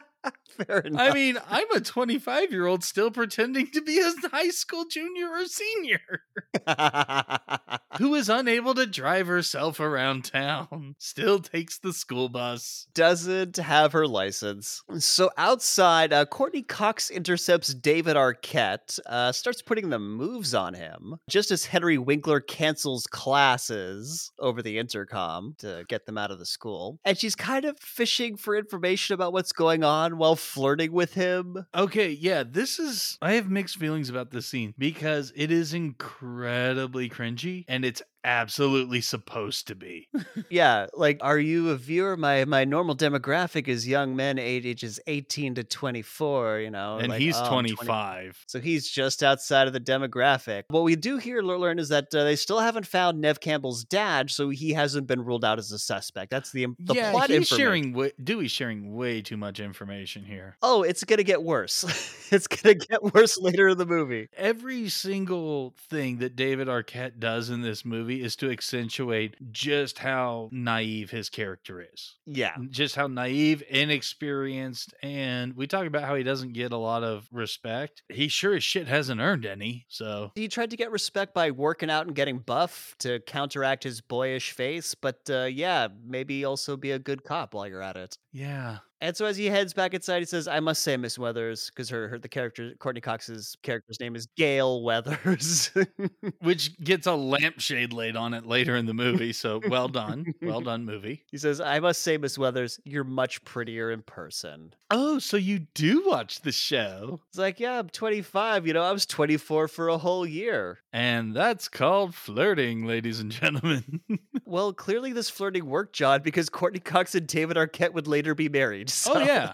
Yeah. about 3 years later, they would be married. But this also works in the other way where Gail is an asshole and knows she has her hooks in him and she can use this to her advantage. It is very obvious on her face, and he is just in puppy love. He just doesn't see it. So outside, Matthew Lillard is so stoked that Nev Campbell got school canceled by getting attacked by a killer. Yeah, it's like, man, I don't know what you did, but we're not having to go to school anymore. I almost died, Matthew. That's why there's no school. literally makes it her fault. So again, her friends are assholes. Well, I mean, Matthew Lillard is an asshole. Like, he's been established as an asshole. I didn't realize Rose McGowan was a low-key asshole. J.B. Kennedy, despite everyone hating his guts, is the least assholey of them. Yes, but least asshole still makes you an asshole. Fair enough. It's like, I don't do shots and martinis anymore. I just stick to the Mike's lemonades. Like, you're still an alcoholic. Yeah, it's true. And you got to drink way more of that Mike's Hard Lemonade to get that same buzz. Yeah, he's basically Matthew Lillard's like, cool, let's do a party at my place. Let's do it. So party at Matthew Lillard's place. Now we get Henry Winkler alone in the school because everyone's been sent home. He's playing with the mask he confiscated from the pranksters. But here's the thing. During that scene, he cut up the masks with the super sharp pointy scissors as he's chewing them out. He cut up the mask. I meant to mention it then, but yes. Yeah, so the mask that he's looking at as he's like, goofing around in front of the mirror pretending to be Ghostface is intact. It is an intact mask. Okay, theory? This one was left in the girl's bathroom. But then the cops suck even harder if they're giving him evidence, so... It's Dewey, man. What do you expect? He's the only cop we see around the school. Or in most places, yeah. Yeah. And he's not a cop, he's a deputy. Now they got me confusing the terms. Deputy cop on NBC. I prefer axe cop, but So anyways, there's a knock at a door. So Nobody's there. This scene goes on for way too long, and he has a lot of mirrors and continues to jump scare himself. I liked him scaring himself on multiple occasions. I enjoyed that. I did like that, but otherwise this just kind of goes on too long. Like, there's a knock at the door, and he goes and looks and no one's there. And then it happens again. And then he goes to investigate further. Just do it the first time. Just have him walk out and investigate the first time. But the second time, he answers the door so quickly. There's no way they could have disappeared. Yes. There's not a doorway. There's not a trash can to Batman behind. There is nothing. Anywhere they would have ducked to, he would have heard the direction they were going in. But it's silence. There's nothing. He just evaporated. They left their boots in the bathroom also. They're just socks sliding around. Super ninja powers here. So he goes through like the secretary pool through to the hallway. Like, you little shits. And then you hear a voice say, "What did you call me?" "No, not you, Fred." And this is where Wes Craven decides to do a cameo. Yep. Wes Craven is Fred the janitor wearing a Freddy Krueger sweater. Freddy Krueger sweater, Freddy Krueger hat, big bushy Scruffy the janitor from Futurama mustache. Even though this predates Futurama, my note is this cameo is a little much. It's a little much. It's also very brief, though. So he goes back to his office, once again gets scared by his own reflection for the last time, which, again, tickled me pink. I liked it because Henry Winkler plays it so well. I do always like good use of mirrors, and when he comes back in the office, you don't realize that's a mirror shot for a while. Nope. So... well done. But it turns out that Ghostface was hiding behind the door and jumps out, stabs Henry Winkler to death. Now we hear School's Out for Summer by AC/DC being blasted from speakers up on a window. Because this movie has not been on the nose enough. Nope. But also, my note here is like, oh man, as Bluetooth speakers become more popular, like this way of listening to music is kind of gonna go the way of the dodo. Yeah, but don't worry, because there's plenty of people who'll just have their phone on speaker and blast their music anyway. So Yeah, I know, but there's just something special about you're chilling outside, you put the speakers next to the window, and you're all hanging out. So Rose McGowan tells Nev Campbell that it was possible her mother was just having an affair with Liev Schreiber, and there were also rumors that she was banging other dudes too. And her line here is because Nev Campbell's like, "Hey, you can't honestly believe all this," and she's like, "I mean, you can only hear that Richard Gere gerbil story so many times, and then you have to start believing it." And no, you don't, Rose McGowan. No, you don't. all you have said right now is you're confirming the tell a lie big enough times. Or that you are willing to believe outrageous things without proper evidence. Again, just because you keep hearing it over and over again. So now Nev Campbell is really doubting herself because if Liev Schreiber is innocent, then the killer is still out there. And this is where And that's where Captain Obvious shows up and tips his cap to the camera. well, no, because Rose McGowan is like, don't think like that. This isn't some Wes Carpenter flick. Right. And she's like, look, we have a long night ahead of us, and oh boy, do you. And yeah, this is when you just see Ghostface running around the bushes behind them. Like, what? Yes. Ghostface is moving in a tactical fashion through Woodsboro. He is definitely tacticaling. He would only be tacticaling harder if his robes were camo. No, but actual hunter's camo where it's like black, white, and bright orange. He's got the cap on. It's just Ghostface as is with a bright orange cap and vest. It's like the people, God, and I've worked with a few who do like, a labor job. And so they wear camo, but they also have to wear the high vis safety equipment. So it's like, do you want to be seen or not, dude? Which one is it? It's ridiculous. Now I'm just imagining Ghostface doing his own theme music. But again, it has to be Mojo Jojo's voice. Be very quiet. I am hunting rabbits. I just am on a secret mission. And on that note, we're going to take a break. Are any of these teenagers going to survive this movie? Are we going to be getting multiple movie references per second going forward? Well, you're just going to have to find out right after the break. Young lady, what do you think you're doing? You know there's no running in the hallway at school. No, you have to help me. The killer, he's here. He just tried to stab me in the bathroom. Well, you know what's the real killer? Unsafe conduct in the hallway. That's how we lost little Timmy McPherson back in '82. Are you serious right now? Ghostface killer who murdered Drew Barrymore and possibly my mother is right here at school. And instead of getting one of the dozens of cops surrounding the place, you're lecturing me about running. See, that's what's wrong with your generation. No responsibility. It's all the damn rap music, MTV, and Nintendos. Yeah. Would you please just do your job? Can you do your job to keep the rest of us safe? Can you just do that? Right, like your generation knows anything about having a job. Well, I think I saw some girls smoking pot in the bathroom. Marijuana? Now that's a gateway drug to becoming a crack whore. I'll put a stop to this. Asshole. I'm sorry, what was that? Gotta go. Okay, be safe now, no more running. Jesus. Ow, my lungs.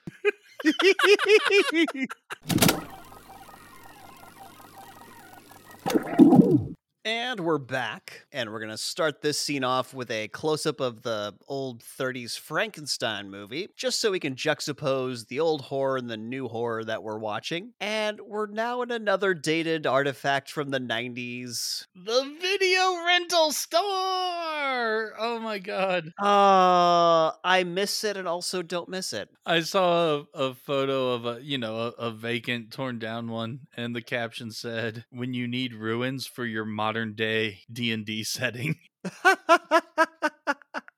So Jamie Kennedy works here, and Matthew Lillard is like, "Hey man, it's like super busy in here. What's going on?" And apparently, there's been a run on the mass murder section of the video store.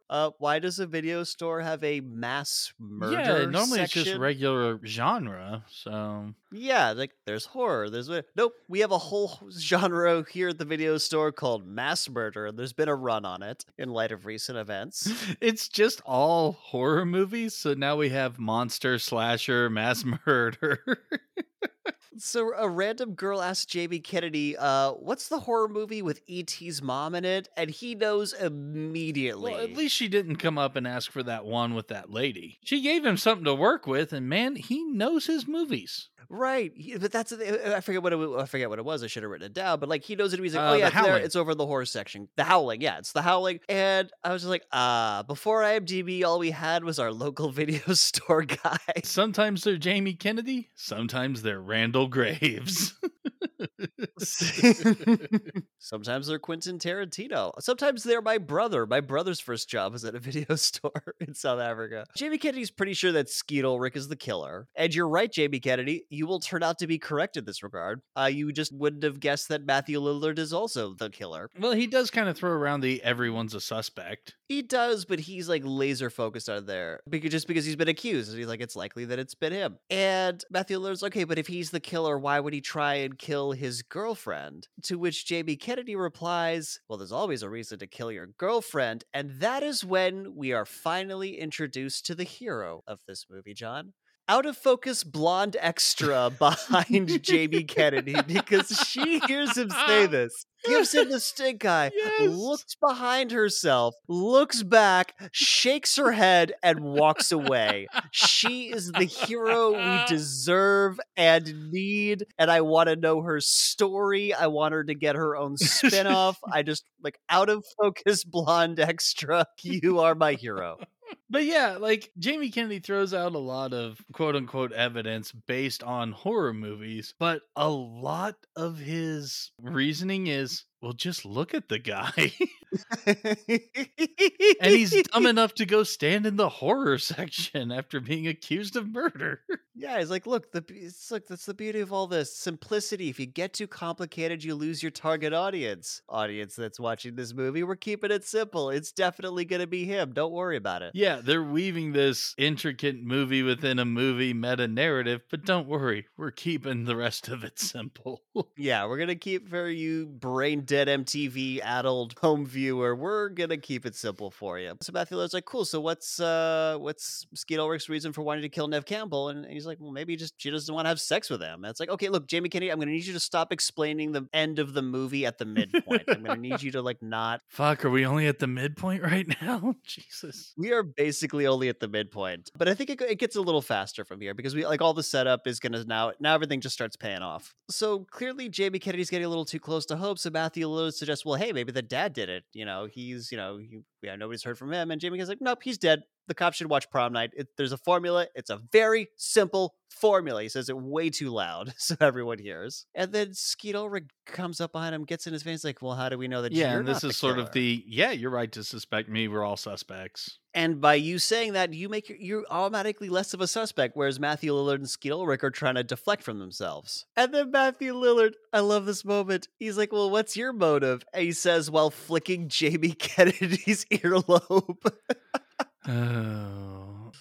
And he says, it's the millennium. Motives are incidental. No, Jamie Kennedy, it's 1996. That's not the millennium it was yet. coming up, and at least in America, that was definitely a thing. Not just the Y2K bug, but just everything was like the world was going to end, and it's the millennium, and everything's going to change. And maybe it was more in America and South Africa. I think it'd only be like as the you had millennium sense? approach, like the later years. You had sense? What? We had sense and sensibility. Aw. So no. What I meant was like, as we got closer to the millennium, then it became more of a topic of conversation, but not in 1996. Oh, yeah, even in 96. The doomsday predictions, Nostradamus shit was all over the place. So now we see the town closing down in preparation for curfew, and this makes no fucking sense. it is 3 p.m. Okay, I had it as 2 p.m., but yes, curfew is set for 9 and businesses are closing. Yeah, they're closing. They got their curfew signs up, and What the yeah, hell? this is madness. It's the town is empty. People are getting their last coffee. And so Nev Campbell and Rose McGowan are getting party snacks in a convenience store. And fucking Skeet Ulrich has gotten so deep into Nev Campbell's head that she's now more worried about him not getting laid than she is about her own trauma. Does this count as gaslighting? I mean, I know it tends to be more of like making someone think they're crazy. It's more it's manipulative for sure. It's manipulative, like, "Hey, look, you're overblowing your trauma." No, the fuck she's not. And because he wants something from her that she's not getting, giving him sex because of her trauma. So instead of being a good person and being understanding and whatever, because he's a malignant narcissist, Okay, so just malignant narcissistic manipulation, not exactly gaslighting though. Yeah, because he's not trying to convince her of something that's untrue and making her think she's crazy for it. but he is making her feel like she's being a bitch for not fucking him, which is horrible. And then we get a ghost face reflection jump scare. He's just running around the fucking store. No one's like, "Hey man, why are you wearing that costume? Is that a real knife?" Like, there's none of that. "Hey man, too soon." Like, they just got stabbed. Right? So now we're at the police station, sheriff's office department, whatever. Because the sheriff slash chief of police, don't think about it too hard, has updates about the phone records. Turns out the cell phone that called Nev Campbell and Drew Barrymore was Nev Campbell's dad's phone. David Arquette's like, "Yeah, but the number could have been cloned, right?" And the chief says nothing in response. He just keeps talking about whatever the fuck he was talking about. But I love just the character work in this exchange between them because it still shows David Arquette as like childish and incompetent because the chief is smoking a cigarette and David Arquette has an ice cream cone. And every time the chief takes a drag on his cigarette, Arquette eats his ice cream. So it's like mimicking someone's behavior, you know, to get him to respond with you. But he's doing this incredibly childish thing. Yeah, it is a strawberry ice cream. A strawberry soft serve. We get more damn kids these days. Talk from the sheriff, like, okay. And they're going to keep an eye on the dad, but David Arquette needs to keep an eye on Nev Campbell. And now it's party time. And everyone in this town has a huge fucking house, right? They all have these palatial Yep. country houses. Well, inside this palatial country house, we have some youths who are youthing youthfully. Weirdly enough, the town that I lived in Indiana, like if you were in town, it was, you know, small houses and neighborhoods with yards. But as you got out to the cornfields, it tended to be larger houses. Not this large, but still sizable. To where people would come over and be like, "Oh shit, you live in this one." Yeah, I mean, that makes sense. Like, you get out of the town, it's less dense, you have more room to build out, I guess. And property's cheaper. Put that money into your house. So outside, Courtney Cox and the camera guy sneak their van up near the house. We get a David Arquette jump It's scare. the news van tacticals up to the party for reasons. It's tactical and sneaky. Just like you see the van sneaking with like a machine gun, like it's got camo paint on. And a bright orange hat. So David Arquette tells Courtney Cox that he's keeping an eye on things and, "Hey, do you just want to come inside and check the party? Like, you want to come with me?" The only way this van could be more tactical is if it was playing Ice Cream Man music. Turkey in the straw is a tactical maneuver.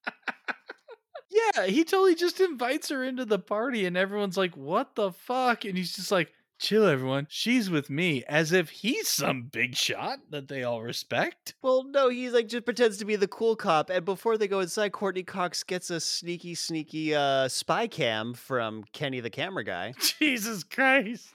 How does no one see this? She might as well have put, like, I don't know. It's what do you call it? Is it not a monocle, but a unocular? It's not quite a telescope, but it's just a handheld for one eye, but really boxy. It's basically an old school security camera. And she sets it on top of the VCR and they're watching movies all night and no one fucking notices this thing for the entire movie. Yeah, but they were drinking. I don't care. There would very much be a, hey, Matthew Lillard, why do you keep a camera on top of your VCR? Like, if I was drunk, that's a question I would ask. Normally, I'd be just like, oh, he set his camera down. But if I was having some beers, I'm like, dude, why do you keep your camera on the VCR? Well, apparently they were too drunk to see. Yeah, because she like stands like in front of it, like sneaks it behind her and slides it onto the TV stand. What's the point of this spy camera? Because she thinks like, oh yeah, this is gonna help me get the big scoop, but all it's gonna do is provide the court evidence that you committed a crime. You can't just put cameras in people's houses without their permission. That's illegal. But yeah, speaking of illegal, and as Nick touched on with David Arquette playing himself as the cool guy, he grabs one of the kids' beers and he's like, "You're underage." Ha ha, here you go. No one's driving. Yo, pinning that. So now Rose McGowan goes out to get Matthew Lillard a beer from the garage. And John, you're the full American on the podcast today,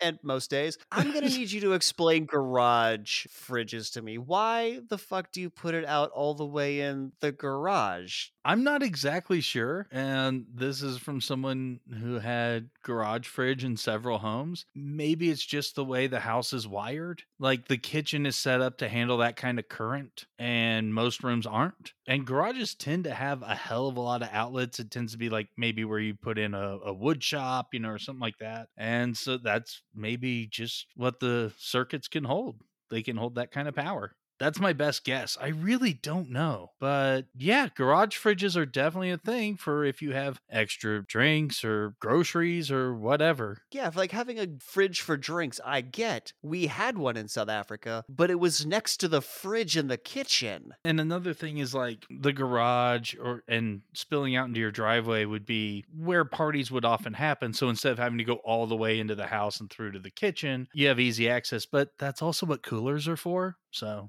I don't know. I just needed an American to explain it to me. I can't explain it, but it's definitely a thing. It's just always been a thing so much. It's one of those you never thought about, to be honest. Yeah, she's getting some beers out of the garage fridge. By the way, she's going because Matthew Lillard asked her to go grab him a beer, but she's just like she's getting beers for them. Everyone. Yeah. Just carry the box in. But she didn't. She's like, got like 6 beers like slung in her arms, and someone closes the door. We get a cat jump scare just so we know that there's a cat door to this garage. That's true. And she's locked in, and then the lights go out. So she's like, oh, well, I'll just open the garage and go outside. But as she tries to leave, somebody closes the door behind her, and it's Ghostface. How did he get in? Not Mojo Jojo, because he's completely silent this time. All right, so headcanon. The door was not locked when she tried it. He was holding the handle on the other side. I like that explanation. And then heard the garage door go up, and it was like, oh, she's making some footsteps, so now I can slip out while she's faced the other way. I like that. I'm just gonna accept that. Cool. And she's like, turns around, she sees him. Is not freaked out, by the way. She's like, is that you, Randy, Jamie Kennedy? Because both her and Nev Campbell are convinced that Jamie Kennedy's trying to fuck with them.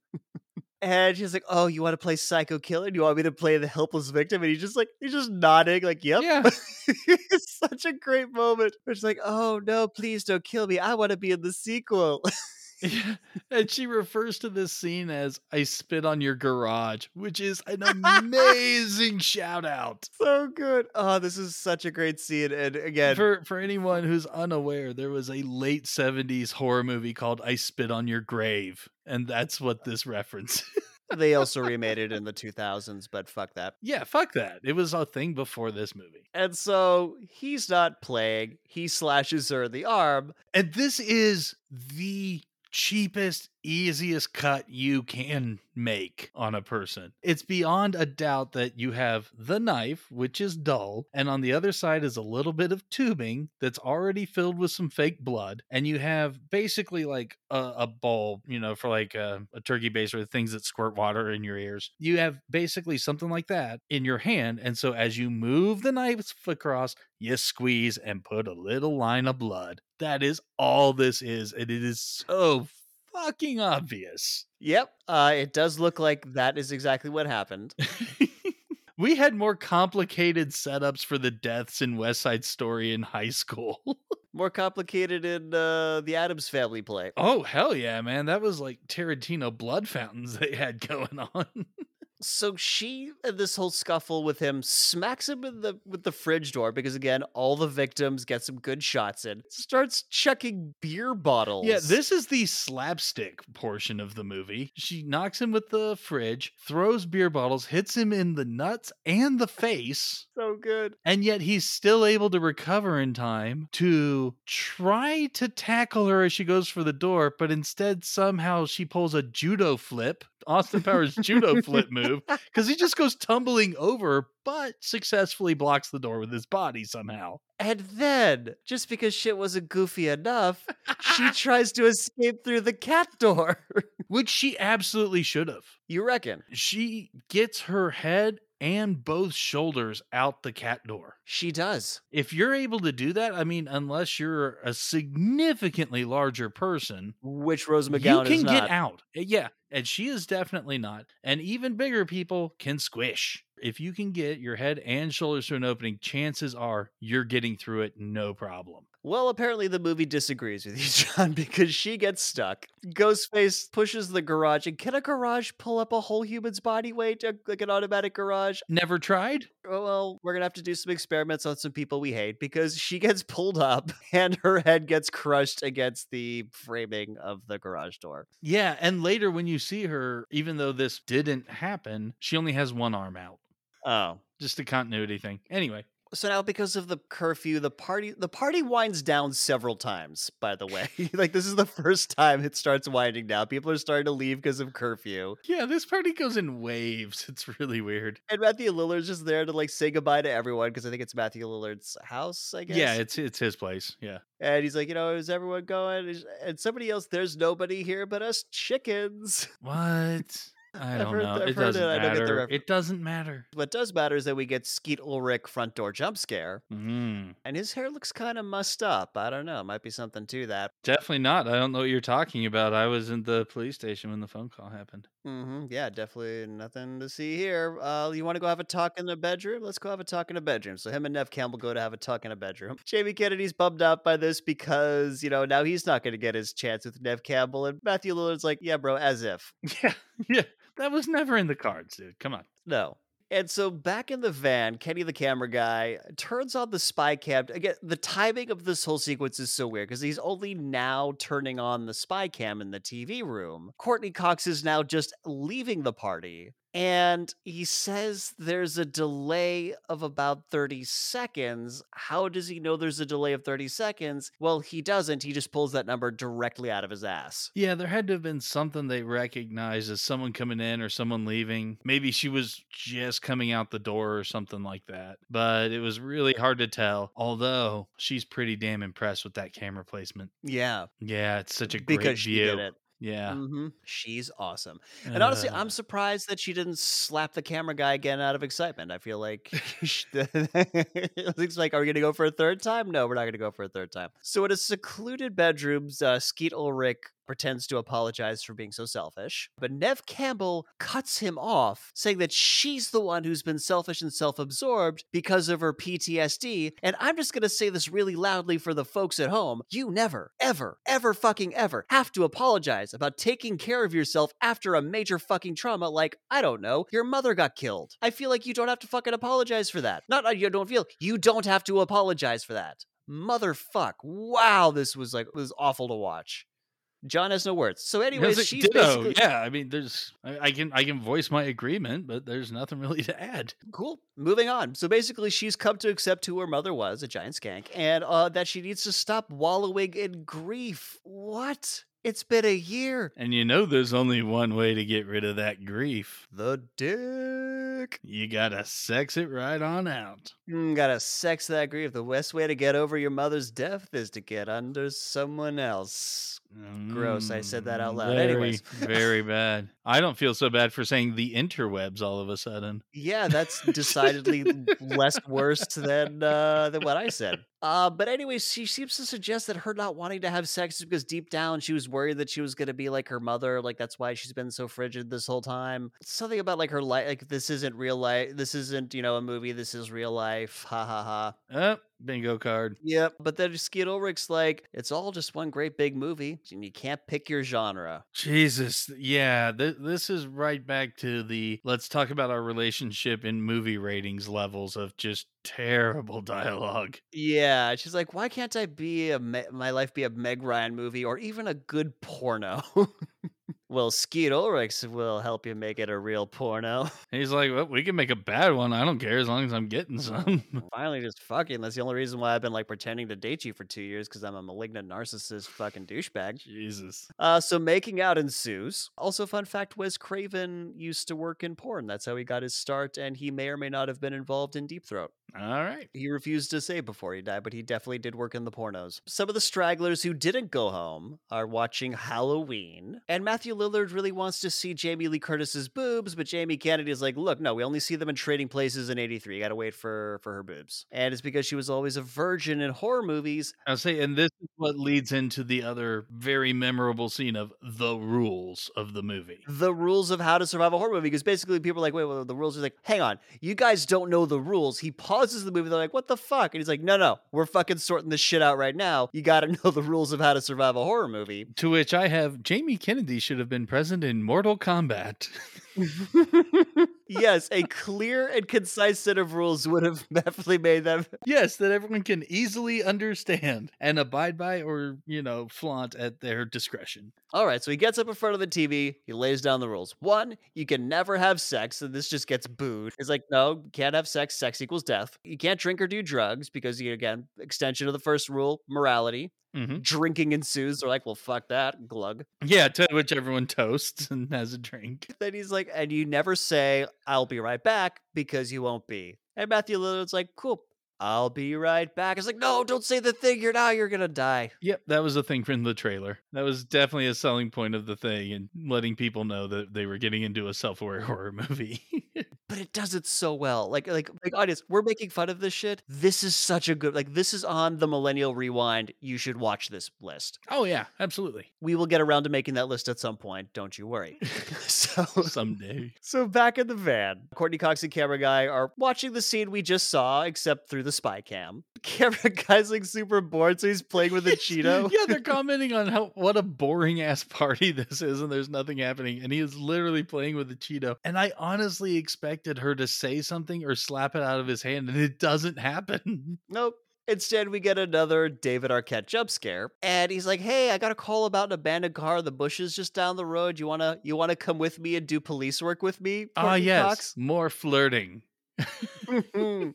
Yeah, I'm pretty sure you're not supposed to invite reporters to investigations, but, fuck me, I guess. And so they are going to walk for some reason. The reason probably because he's got a flashlight. He's got a flashlight. Nothing's going to happen. And the real reason is probably something along the lines of this movie needs them to not be able to get back to the house so quickly if they had a car. Just throwing that out as a guess. Maybe I don't know what the fuck I'm talking about. Yeah, this movie was surprisingly tight. The very beginning with Drew Barrymore, I could not remember why this is there other than to establish there's a killer. And then later, oh shit, Matthew Lillard used to date her. It really does all fit together very, very well. Much better than I recalled. Again, the timing of this whole house party sequence is really off because Nev Campbell and Skeet Ulrich don't have their clothes off at this point. We've seen bunch of stuff happening. Yeah, he's kind of dry humping her over the clothes while they're making out. Yeah. And now the shirts are finally starting to come off. Jamie Kennedy picks up the phone and learns that Henry Winkler's dead. They found him hanging from one of the football posts. So the straggler dudes are like, yo, we got to go check him out before they cut him down. If Jamie Kennedy got the call at Matthew Lillard's house, why is that a thing? Anyway, haven't they probably already taken him down? Considering how late these cops show up for the end of the movie, I don't think their response times are that good. Well, because they were busy dealing with the Fonz. Yeah. There's a very limited sheriff's department here. And the person they made the front man on this case is goddamn Dewey. Who's off trying to have a romantic tryst down the road in the woods. Yeah, just have a nice romantic crime scene investigation, as one does. Oh my god. And yet this is actually extremely well crafted. As nonsense as this sounds, this is extremely well done. Yeah, it is all very tight. Yeah, because they run away, these drunk teenagers, and go driving. So guess, Dewey, they were going to go driving later. And now Jamie Kennedy's alone. So down the road, David Arquette and Courtney Cox are getting to know each other. Dewey was like a childhood name that just kind of stuck. And also she's like, well, wish I was taken more seriously, but I got a name like Gail Weathers. I sound like the weather girl. Yeah, we figured that out already. I'm just kind of glad the movie called it out too. And then they almost get run over by the drunk teenagers. And as David Arquette pushes her over to the side, they wind up on top of each other. And then she smooches him and he's like, not now. I'm on duty. To which then it's suddenly, oh, here's that car we were on our way to find. That's convenient. So yeah, it's her dad's, Nev Campbell's dad's car, and it's empty and it's crashed in like a ditch. And oh shit, the dad's here. He's our prime suspect. We need to get back to the house. Yeah. So back in the bedroom, Nev Campbell and Skeet Ulrich have finished boning. And she asks a very strange question. She's like, hey, so who did you make your one phone call to? Oh, one phone call? Yeah. The one phone call that you get, but we've established. I was gonna nitpick this, but I decided not to. Because what she actually says is they allow you to have a phone call. It's not a right, it's not a requirement, but hey, they let you have it. So I was, all right, in the world of this movie, which is already playing off of all kinds of other movies, sure, I was letting this one slide. So he says that he called his dad. Oh, no. The sheriff did. I saw him. And he's like, oh, yeah, that's why he didn't answer when I called. Yeah, for some reason there wasn't an answer when Billy called, so the sheriff tried later. Something like that. And she's like, very suspicious. Like, look, what do I have to do to prove to you that I'm not the killer? Yes, exactly. This is the point I was bringing up. Way back when he was yelling at her for not being over her mom's death. She realizes, no, you're not the killer. And here we are again. Because she's going, well, if you'd have called me, it would have been a nice way to, drop suspicion. Jesus, lady, what do I have to do to prove myself? Why are you still so suspicious? Well, you could get stabbed by Ghostface, and that's exactly what happens. Yep. He gets stabbed by Ghostface. Or does he? I mean, we already spoiled that he's one of the killers. So. Yeah, he's one of the killers. That did no. They're doing a bit, which I do have issues with once we get there. I figured you would when he explains what the blood's made of. Yes, exactly. Yes. We will get there. A chase scene ensues, and she's quartered to the attic, which she manages to barricade with a surfboard for a little bit. She tries to escape through a window to get to the news van, but Ghostface breaks in and grabs her, then tosses her down onto a boat, and because she fell and on her back, she broke it and died, which is weird because I remember her surviving the movie. Yeah, somehow this speedboat has a very soft, flat top and not, open air to seats or a windshield that you would, break your spine on. Yeah, because she falls in the passenger, the passenger portion. But even if you fell in the passenger portion, those are hard vertical seats. Yes, exactly my point. Snapped your back. So anyways, she doesn't die for reasons. Apparently that's where they keep the crash pad in the Lillard household. Yeah, but she rolls off and falls onto the concrete and apparently knocks some wetsuits out of the boat somehow because there's wetsuits on the driveway. I did not see that. Maybe that explains her fall. She landed on wetsuits. Shut up. It's a movie.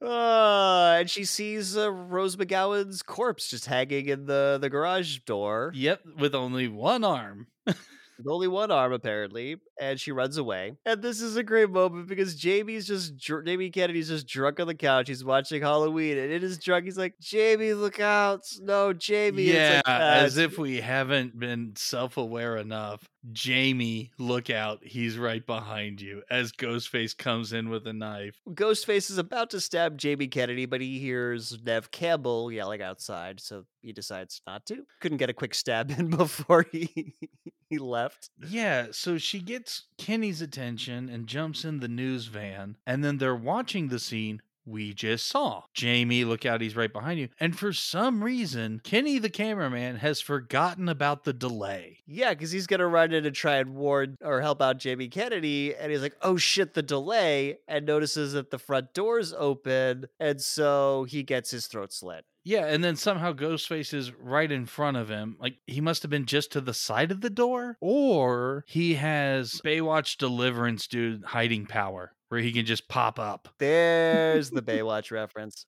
Yeah, so Nev Campbell tries to slam the door, but she gets lightly stabbed in the shoulder. It looked like she got lightly punched. Like, I didn't even see the knife when this happened, but clearly there's a stab wound later on, so. So she closes the side door and manages to escape out the back of the van while he comes in the side, and she runs towards the house. But to get to the back door, there's like a pet hatch for some reason. Yeah, I don't know what that's about. I don't know how news vans it was work. sort of just a thing, one, for a bit of tension, and two, Ghostface is able to do that like fist slam, oh darn moment. Yeah. As he kind of got stuck and wasn't able to catch her. Yeah. Yeah, so she runs towards a barn, I think. Because you have to in a slasher movie. Of course. I'm surprised there wasn't a scene in the barn. But so meanwhile, Courtney Cox and David Arquette have made it back to the house. And again, I have in very angry all caps, trigger discipline. Don't run around. Even if you expect to be around something that you're going to shoot, you don't leave your finger on the trigger because you might jump at something that isn't your target and shoot something that you don't intend to. God damn it. Anyways, but again, this is a valid complaint for a hell of a lot of movies and real life, but it's Dewey. And he is the most incompetent ever. Fine. I will let it slide that it makes sense for the character, but folks at home, you keep your finger on the side of the trigger guard until you're ready to shoot, even in a hostile environment. Anyways, tells Courtney Cox to call the sheriff for backup while he goes inside, and no, dude, that's your job. You call the sheriff, and then you go inside. Like, that's how that works. Again, it's Dewey. It's Dewey, but also didn't cops in the 90s have personal radios, like the shoulder? But these aren't cops. These are sheriff's deputies.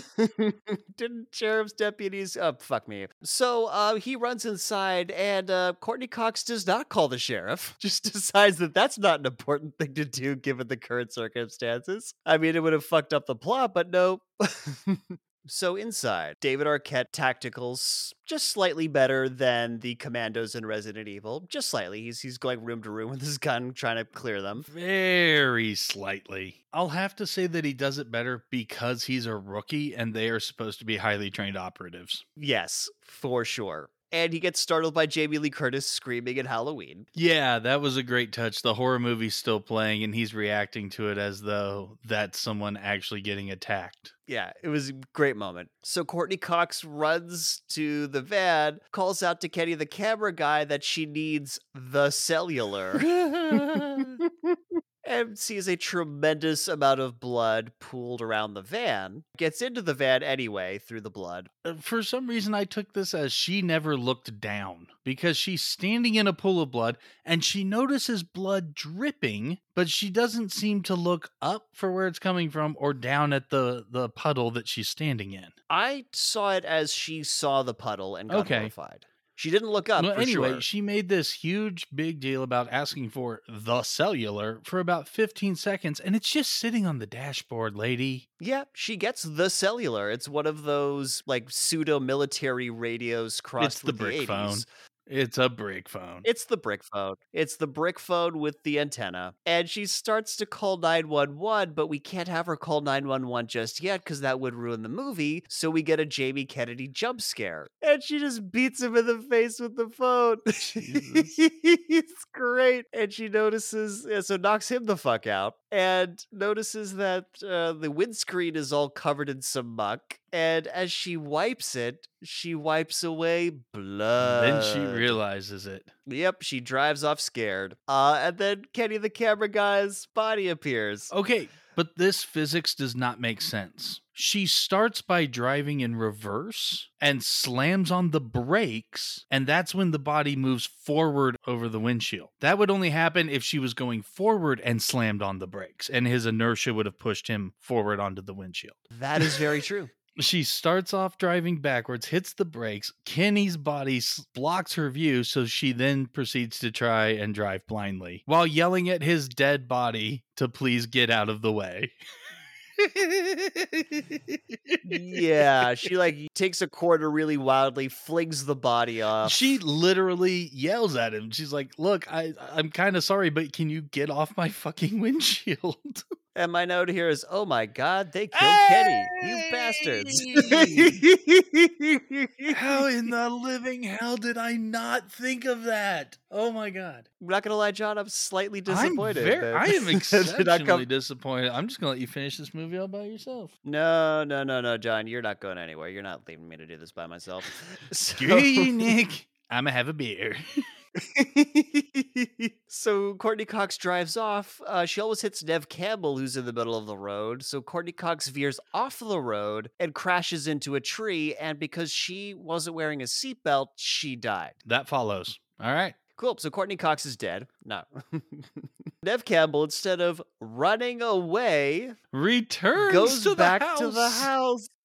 David Arquette comes out the front door, but he collapses with a knife in his back. Mm-hmm. So Ghostface appears, yoinks his knife out of what's his face's back. By the way, whenever he stabs someone, Ghostface will always clean his knife. He'll always wipe it with his other hand because, he's got to keep it shiny and Right. menacing.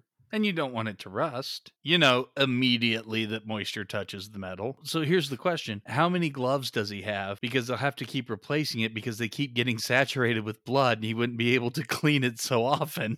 Or maybe he's like a weirdo and he just likes the feel of like damp gloves. But the glove would still be saturated. It would not clean as well. That's my point. True, but at some point you don't have to absorb it. If it's saturated, you just need it to be able to push the blood off and have it fly off that thing. Like a squeegee. Yeah, but gloves don't work like squeegees.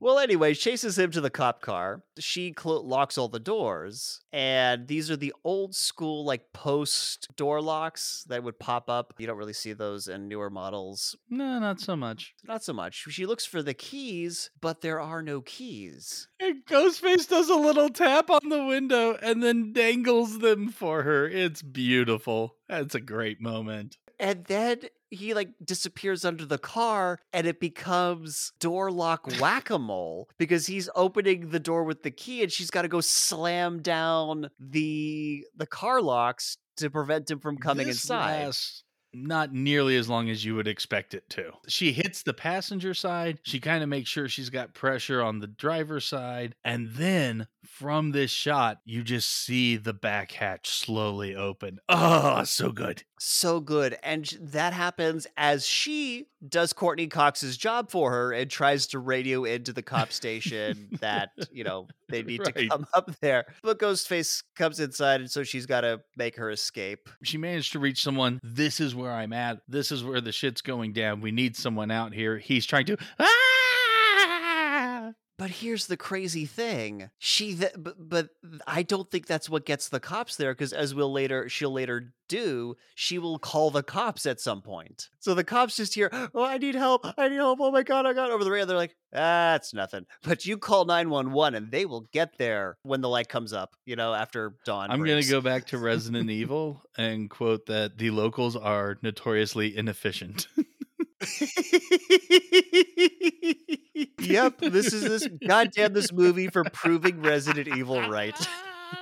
She runs up and she gets startled by Jamie Kennedy, who comes from outside. Why is he outside? He's limping around. How did he get a limp? There's a whole mess of questions I have about him. Unclear. But it's enough to, make her doubt. And so maybe he's the killer. And also, nobody trusts him, even though out of their gang of assholes, he's probably the least asshole-ish and trustworthy, as we have established. And then Matthew Lillard comes stumbling up. Yeah, and so Nev Campbell, not knowing who to trust, grabs David Arquette's gun out of his holster. Why is his gun in his holster? We saw him walking around with it out. So did he get stabbed and be like, "Oh, I should probably put my gun away. Ooh, that's going to hurt. I got to focus on the pain here." Let's see. He got stabbed and knew he would not be able to keep it in a fight. So he put in his holster and snapped it secure because evil can't penetrate that seal?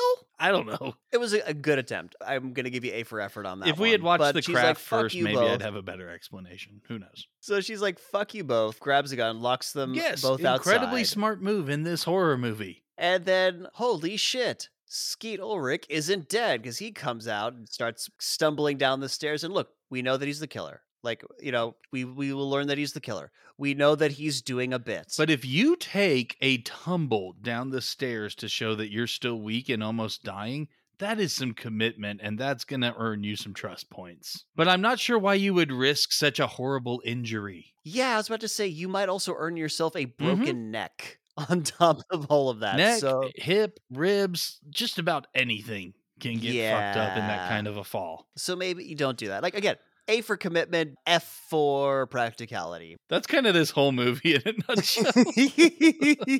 So Skeet Ulrich takes the gun from her. He's like, let me have the gun. I'm going to sort this out. She trusts him way too fucking quickly and lets Jamie Kennedy in. And then he drops the whole act and shoots him in the shoulder while quoting Psycho. And not only is it a bad move from a trust standpoint, let's say that his situation actually was, true. Are you going to give the person who's weak and bleeding out control of the firearm to, in the life or death situation? Or someone who could maybe, aim properly? Yeah, but you see, John, he's the one with the penis, so he's gotta handle it. I was just thinking of something along that line. It was just like, yeah, but she's a woman, so she's obviously not capable of, the situation. Yeah. Yeah, this movie, like this movie, like is very like girl power for most of it, but it does have these moments at like where it's like, but then again, she's in a manipulative relationship, so that also kind of makes sense. And she is definitely in a moment of, of course, incredible distress. People are getting murdered all around her, and you don't know who to trust, who not to. You did see him get stabbed, and a lot of shit going on. Yeah, a lot going on. It's pretty easy to not make rational decisions. So this is where Skeet Ulrich reveals that the blood is just corn syrup, like they used in Carrie. Yeah. John, what's your beef with corn syrup? Nothing intrinsically. It's commonly what gets used for blood. The whole problem is that as it goes on, that they're going to stage this as a mass murder that her dad did, and they are the survivors, complete with giving themselves injuries. Issue being, he's covered in corn syrup right now. So was the plan after stabbing themselves to go wash up and then recover in blood? Because anyone is going to be like, hey, why the fuck are you covered in corn syrup? Also, when Nev Campbell helped him up from falling down the stairs, you would obviously notice that he's in sticky syrup. That does not follow at all. I have to move to the other side of the room because I'm shouting about this shit. Yeah, it would have smelled like corn blood. If he looked down his shirt, would have noticed he didn't have any real wounds. He would have smelt sweet. It was a whole thing. Yeah, it's fine to suspend your disbelief as an audience member, but if you're trying to convince someone who is in physical contact with you that this is actual blood, corn syrup is not the way to go. Yeah, this is not the only way. Their plan is not going to make sense. We'll get to it. But it is a shining star. So Matthew Lillard comes in and does the Ghostface modulator bit, and this is where we get to learn firsthand that neither of their voices were the actual voice on the phone, because they do not sound like Ghostface through the voice modulator. Yeah, it's very much their voice and a very lightly superimposed other voice. Too lightly. They could have done it a bit better. Yes, exceptionally lightly. Or they could have ADR'd the Ghostface voice over it. Yes, exactly. That would have been so much better, because it's clearly not either of their voices. Anyways. Oh my God. Can you imagine Matthew Lillard and Skeet Ulrich talking like Mojo Jojo? That is the movie we needed. I'm gonna add this to my list of ridiculous shit I would pay money to see. I'm going to add that to my list. So they corner Nev Campbell in the kitchen for some bad guy monologuing. Yes. Oh my God. My note here is, with punctuation, so much monologuing. But here's the thing. It actually makes sense in the world of the movie, because, Skeet Ulrich is a malignant narcissist. He wants her to know how fucking clever he is. Them shoving it in her face makes sense for their psychology. This is the one time. Finish your point, please. Okay. At least for Skeet Ulrich, Matthew Lillard, when we learn about his motivations, are a little less solid. But for Skeet Ulrich, this makes so much sense. Part of the joy that he's gotten out of all these murders is fucking with his victim. So gets to fuck with the victim and brag about how fucking clever he is and how he's going to get away with all this, which is very typical narcissistic behavior. Except he starts this monologuing with referencing Hannibal Lecter and Norman Bates and how it's always scarier when there is no motive, and then proceeds to give his motive, which is actually the fact that Sydney's mom was in fact a slut and slept with his dad, and that's what broke up their marriage. And so they framed Liev Schreiber after going on a rant about how you don't need to have a motive to do crazy fucked up shit. Let me tell you my motive. I think the movie knew that would not be satisfying to the audience. They knew. I think it would be much more satisfying. Yeah, because this is a bullshit reason, for sure. Like, hey, give them a motive, But we need to wrap up that plot point. So right. That's a weak motive for murder. You were just looking for a motive to kill people. Which seems to be more of Matthew Lillard's sort of thing. He's just into this whole idea, and, they got to kill his ex first. Yeah. So he's just a bored 90s guy. Like, he just gets off on this, and he's super excited about how everyone's going to die. And this is around the time they reveal that they've kept Sydney's dad tied up and duct taped and everything. And their genius plan for framing him is putting both the cell phone and the voice modulator in his shirt pocket. Yeah. And later they're going to shoot him to make it look like he killed himself. But the shirt pocket? Really? Matthew Lillard touched the modulator and the note with his fingers, so his fingerprints are all over it. So did Billy. So did Billy. So their prints are all over it. And the gun. And the gun. And it falls apart in so many ways. They're going to shoot him point blank to make it look like a suicide. They're going to get blood splatter from him on their clothes. But that's okay, because they're going to do laundry first, because they're already covered in corn syrup. Anyway. Yeah, apparently the laundry is a part of this evil plan. After we've stabbed each other to start bleeding out. But also, one last thing about the dad and how their plan falls apart. They're going to take the duct tape off of him, and the duct tape impressions and residue are going to be on the body. They're going to figure out this was a fucking frame job so easily. But it's easily explainable because midnight has struck, and now it is at the anniversary of her mother's death. And so Dad just snapped, man. Dad just snapped. Even though the other murders took place days beforehand, he just snapped this one night. Don't think about it. Well, he couldn't, as the night approached, he, lost his grip more and more, so. Anyway, speaking of dumb ideas, like this frame job, yeah, as you were mentioning, Matthew Lillard and Steve Ulrich start stabbing each other to make they look like they were attacked, and Steve Ulrich stabs just a little too deep. You said Steve Ulrich.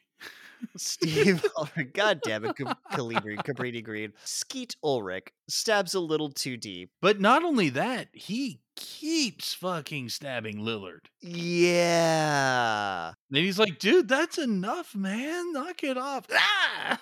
He's like bragging to people, like, yeah, we're going to survive. We're going to be in the sequel because these days you got to have the sequel. And the writer actually wrote this with the sequels in mind.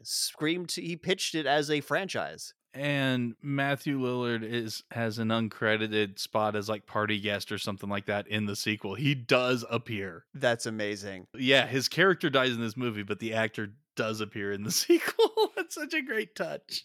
Or we don't see Matthew Lillard die. We just see him kind of like lose a lot of blood. He might have survived. I think it's pretty clear. He died. He speaks a lot about getting woozy. So, yeah, Neve Campbell's like, oh, you guys are damn movies or whatever. It's like, great line here. Don't blame the movies. Movies don't create psychos. They only help psychos be more creative. And he says this while he's stabbing Matthew Lillard, which is great. And by the way, that also applies to video games. Video games don't make you more fucking violent. They've done scientific studies. No correlation between video games and violent behavior. Like, fucking stop it already. And so Skeet Ulrich tells Matthew Lillard to get the gun, but it's missing. Where did it go? And right here, asshole, because Courtney Cox has the gun. Okay, what? How the fuck did she get the gun? Because she's pointing the gun from the edge of the hallway, the porch on the front door, because Matthew Lillard goes out to look for it. Okay, so supposedly Matthew Lillard, I don't think we actually saw this, but he left the gun on a counter in the kitchen so that they could get it and finish up the plan.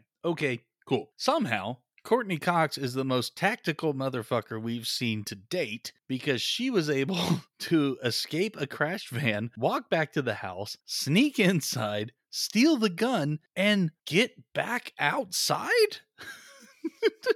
Hang on, I'm going to stop us right there. I think we're making the point for the second time she gets the gun. She didn't go back outside. The first time she has the gun, she's just in Well, the no, hallway. she didn't quite make it outside. But it's like, if that's where he left the gun, she Oh, took she it like and outside the then door. left. Yeah, and retreated out with it. Yeah, this is some next level. And also by gaining situational awareness and figuring out who the bad guys were. I mean, actually, it's probably really obvious at that I'd point. say if it's you, like, very obvious at this point. Because while you're creeping in slowly, you had to have heard them divulging their great plan. Very true. So Skeet Ulrich grabs the gun and kicks her so hard she basically flies down the hallway and collapses on the porch outside the front door, like collapses on top of David Arquette. What? It's the start of a beautiful relationship.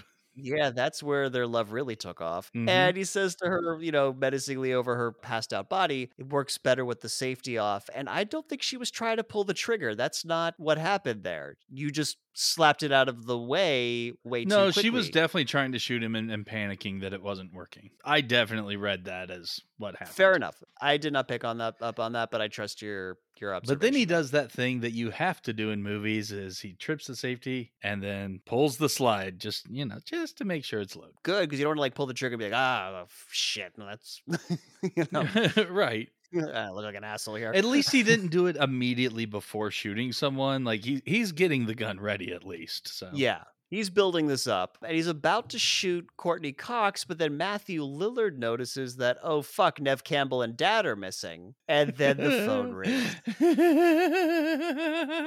Such an amazing reversal. I loved this. Because she's on the phone and she's on the modulator. Like, hello, Skeet Ulrich. Yeah, so now Sydney is playing Mojo Jojo.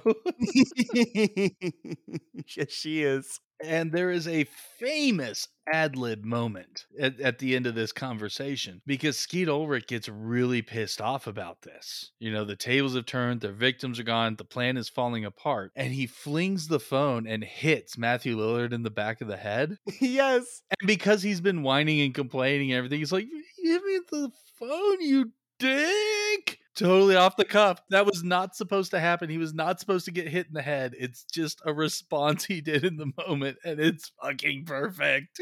But it's so great because while Skeet Ulrich is raging and like he literally goes and cuts a couch open and tars and feathers himself.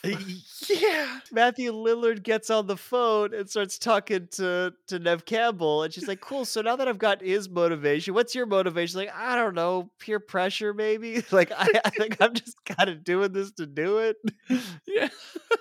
So great. Yeah, he's like passing out from blood loss at this point. Doesn't he say something about like his dad or parents are going to be really mad at him? Yeah, because she's called 911. It's like, oh shit, my mom and dad are going to be so mad.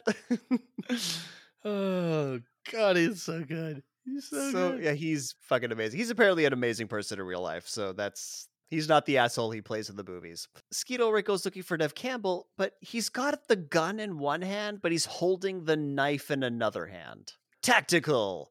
Well, what's even more tactical is the absolute fucking insanity of this closet shot or closet inspection, I think I should say. Yeah, because he thinks he hears a noise in the closet under the stairs, and he goes to open it, looks around, completely misses anything. Yeah, he opens it and looks inside and then turns to continue his investigation when suddenly umbrella attack. Nev Campbell has put on the Ghostface costume and attacks him with a fucking umbrella. It is amazing. It is so amazing. It makes no sense, and I love it. I love it so much. Like, I get the stabbing with the umbrella bit. The theatricality seems a little extra, I'm not gonna lie. But Nev Campbell, you do you. You get results. And those results are Skeet Ulrich stabbed with a fucking umbrella. So Skeet Ulrich's down for the count. She learned from Liam Neeson theatricality and deception can be powerful weapons, but not as powerful as an umbrella to the chest. Definitely not. It is mightier than the sword. So Matthew Lillard comes out, chases her to the TV room. They have a bit of a scuffle, and the scuffle ends with her dropping the TV with Halloween playing on it onto his head and electrocuting him. Yeah, I think that's a pretty good he's dead. Because it's like, so is it finally over? We get another Jamie Oh, yeah, and Kennedy. his fall was really stupid, so I have this as his second judo flip of the movie. Yeah, we get a Jamie Kennedy jump scare, and he's like, I never thought I'd be so happy to be a virgin because virgins survived the horror movie, and they're in a horror movie. Oh, yeah, that was part of their whole monologuing moment is, we just had sex, so you have to die because that's the rules. Yeah, that was when they were monologuing in the kitchen. So Nev Campbell puts her fingers in one of Skeet Ulrich's stab wounds to try and get him off, but it doesn't work. About to stab her, and Courtney Cox shoots her from the porch. This makes less sense than the first time she got the gun. Because this would have been next to Skeet Ulrich's body. So she would have had to come in, take the gun, while the She's scuffle tactical, man. I'm telling you. She's tactical on a Batman level. While Nev Campbell is just fighting Matthew Lillard, she must have walked past that scene and been like, she's got this. Yeah. Grab the gun. Girl power, Gone Nev. back outside to the porch just to hang. Hey, you got to check on David Arquette. Gotta make sure David Arquette's okay. And then, when the scuffle happens, like, oh shit, I gotta go shoot somebody. And now she's remembered to take the safety off. And then more calling out of cliches. Oh, this is when the killer seems to be dead and is going to make a nice big attack, which he does start to sit up. Yeah, he's about to do it, and then Nev Campbell Gets grabs the shot gun, right in the fucking shot face. in the head, and she says, "Not in my movie." And it literally just happened. So yes, in your movie, Nev Campbell. Yes, in your movie. And then my next note is, oh, Dad, sorry that I totally forgot you in the downstairs closet while I was playing dress up as your own attacker. Because they go to the closet and pull Dad, who's still taped up. Yeah, you had the knife. Yes, well, you didn't have the knife, Nev Campbell, but you could have gotten the duct tape off. It's duct tape. You can tear that with your finger. Yes. You just left your dad to leave your dad. And by the way, movies, strip of duct tape across the mouth is not effective. You can move your jaw and that shit comes right off. Okay, this is why we have John live in the Inland Empire. It is and the for our guy safety. who's made films and worked in effects. Like, no. But mostly because we need You gotta wrap. safety. All right, hold on. Well, let me make it Inland Empire for you. Just a strip across the mouth doesn't work. You got to take the roll and wrap it around a couple times to get, a nice hole. There you go. Millennial Rewind for making fun of your childhood movies and learning sketchy techniques for gagging your victims. That's I believe that's called a life hack. Thank you very much. Well, depending who you are in that situation, it could be an end-of-life hack. So anyways, the cops arrive. David Arquette gets taken away in an ambulance. And somehow, Courtney Cox has manifested a new camera crew. Yes. Yeah, that didn't occur to me, but this is moments later. Right, but now it's dawn. The sun is up. And up. Not like just sneaking over the horizon. Yeah, it is. Yeah, no, this. Yeah, this is 5 a.m. Okay, the cops took their sweet fucking time getting to this house. And I am pretty sure Courtney Cox would not be doing a news report. I am pretty sure Courtney Cox would be being thoroughly interrogated by the cops about what the fuck just went happened. Yeah, but instead she's doing an intro of I'm on the scene where just moments ago there was a sight of grisly murders, and it just pans away to a beautiful vista, and you hear like, okay, let's go back to the top, let's run it again. That was good, but I want another one. And that's how we end. And that's a Moby song that's playing on the way out. Oh, really? Yeah, I didn't know it, but I was like, I need to know the song because it sounds very 90s electronic, and yep, it's a Moby song. But we got to chuck in one last Ghostface jump scare because, why not? Because the movie's over, that's why. And yep, that's it. Movie's over. That was Scream. Before we go, of course, as always, we as millennials know that every movie and TV show has a moral. So, John, what'd you learn today? I learned that corn syrup is indistinguishable from real blood that is totally coming out of you. I can't tell the difference either. I see a red liquid, I just lick it. Ew. And I There are learned so many things in that category that can kill you. That is not a good idea. I've been really lucky so far. And I learned that considering I've had sex, I've drunk alcohol, and I often say I'll be right back by the laws of this movie, I'm already dead. That's what I learned. Fair enough. And before we go, we need to tell you what we're doing next time. So, John, what do the folks at home have to look forward to? We're getting back on track and keeping things festive with one of my favorite holiday movies, Groundhog Day. Ooh, yes, cult classic. And you got a review to get everyone all nice and toasty for it. I have a review with the score of 0. who who gave Groundhog Day a 0? I'm not going to name names. So-called comedy starring Bill Murray, who's too old. Could have been a 10 out of 10, but the writers must have run out of ideas and pretty much told the same story again and again. It's pretty much a scratched record of a movie. But the writers must have run out of ideas and then pretty much told the same story again and again. It's pretty much a scratched record of a movie. But the writers must have run out of ideas and then pretty much told the same story again and again. It's pretty much a scratched record of a movie. You see where I'm going. Whoosh.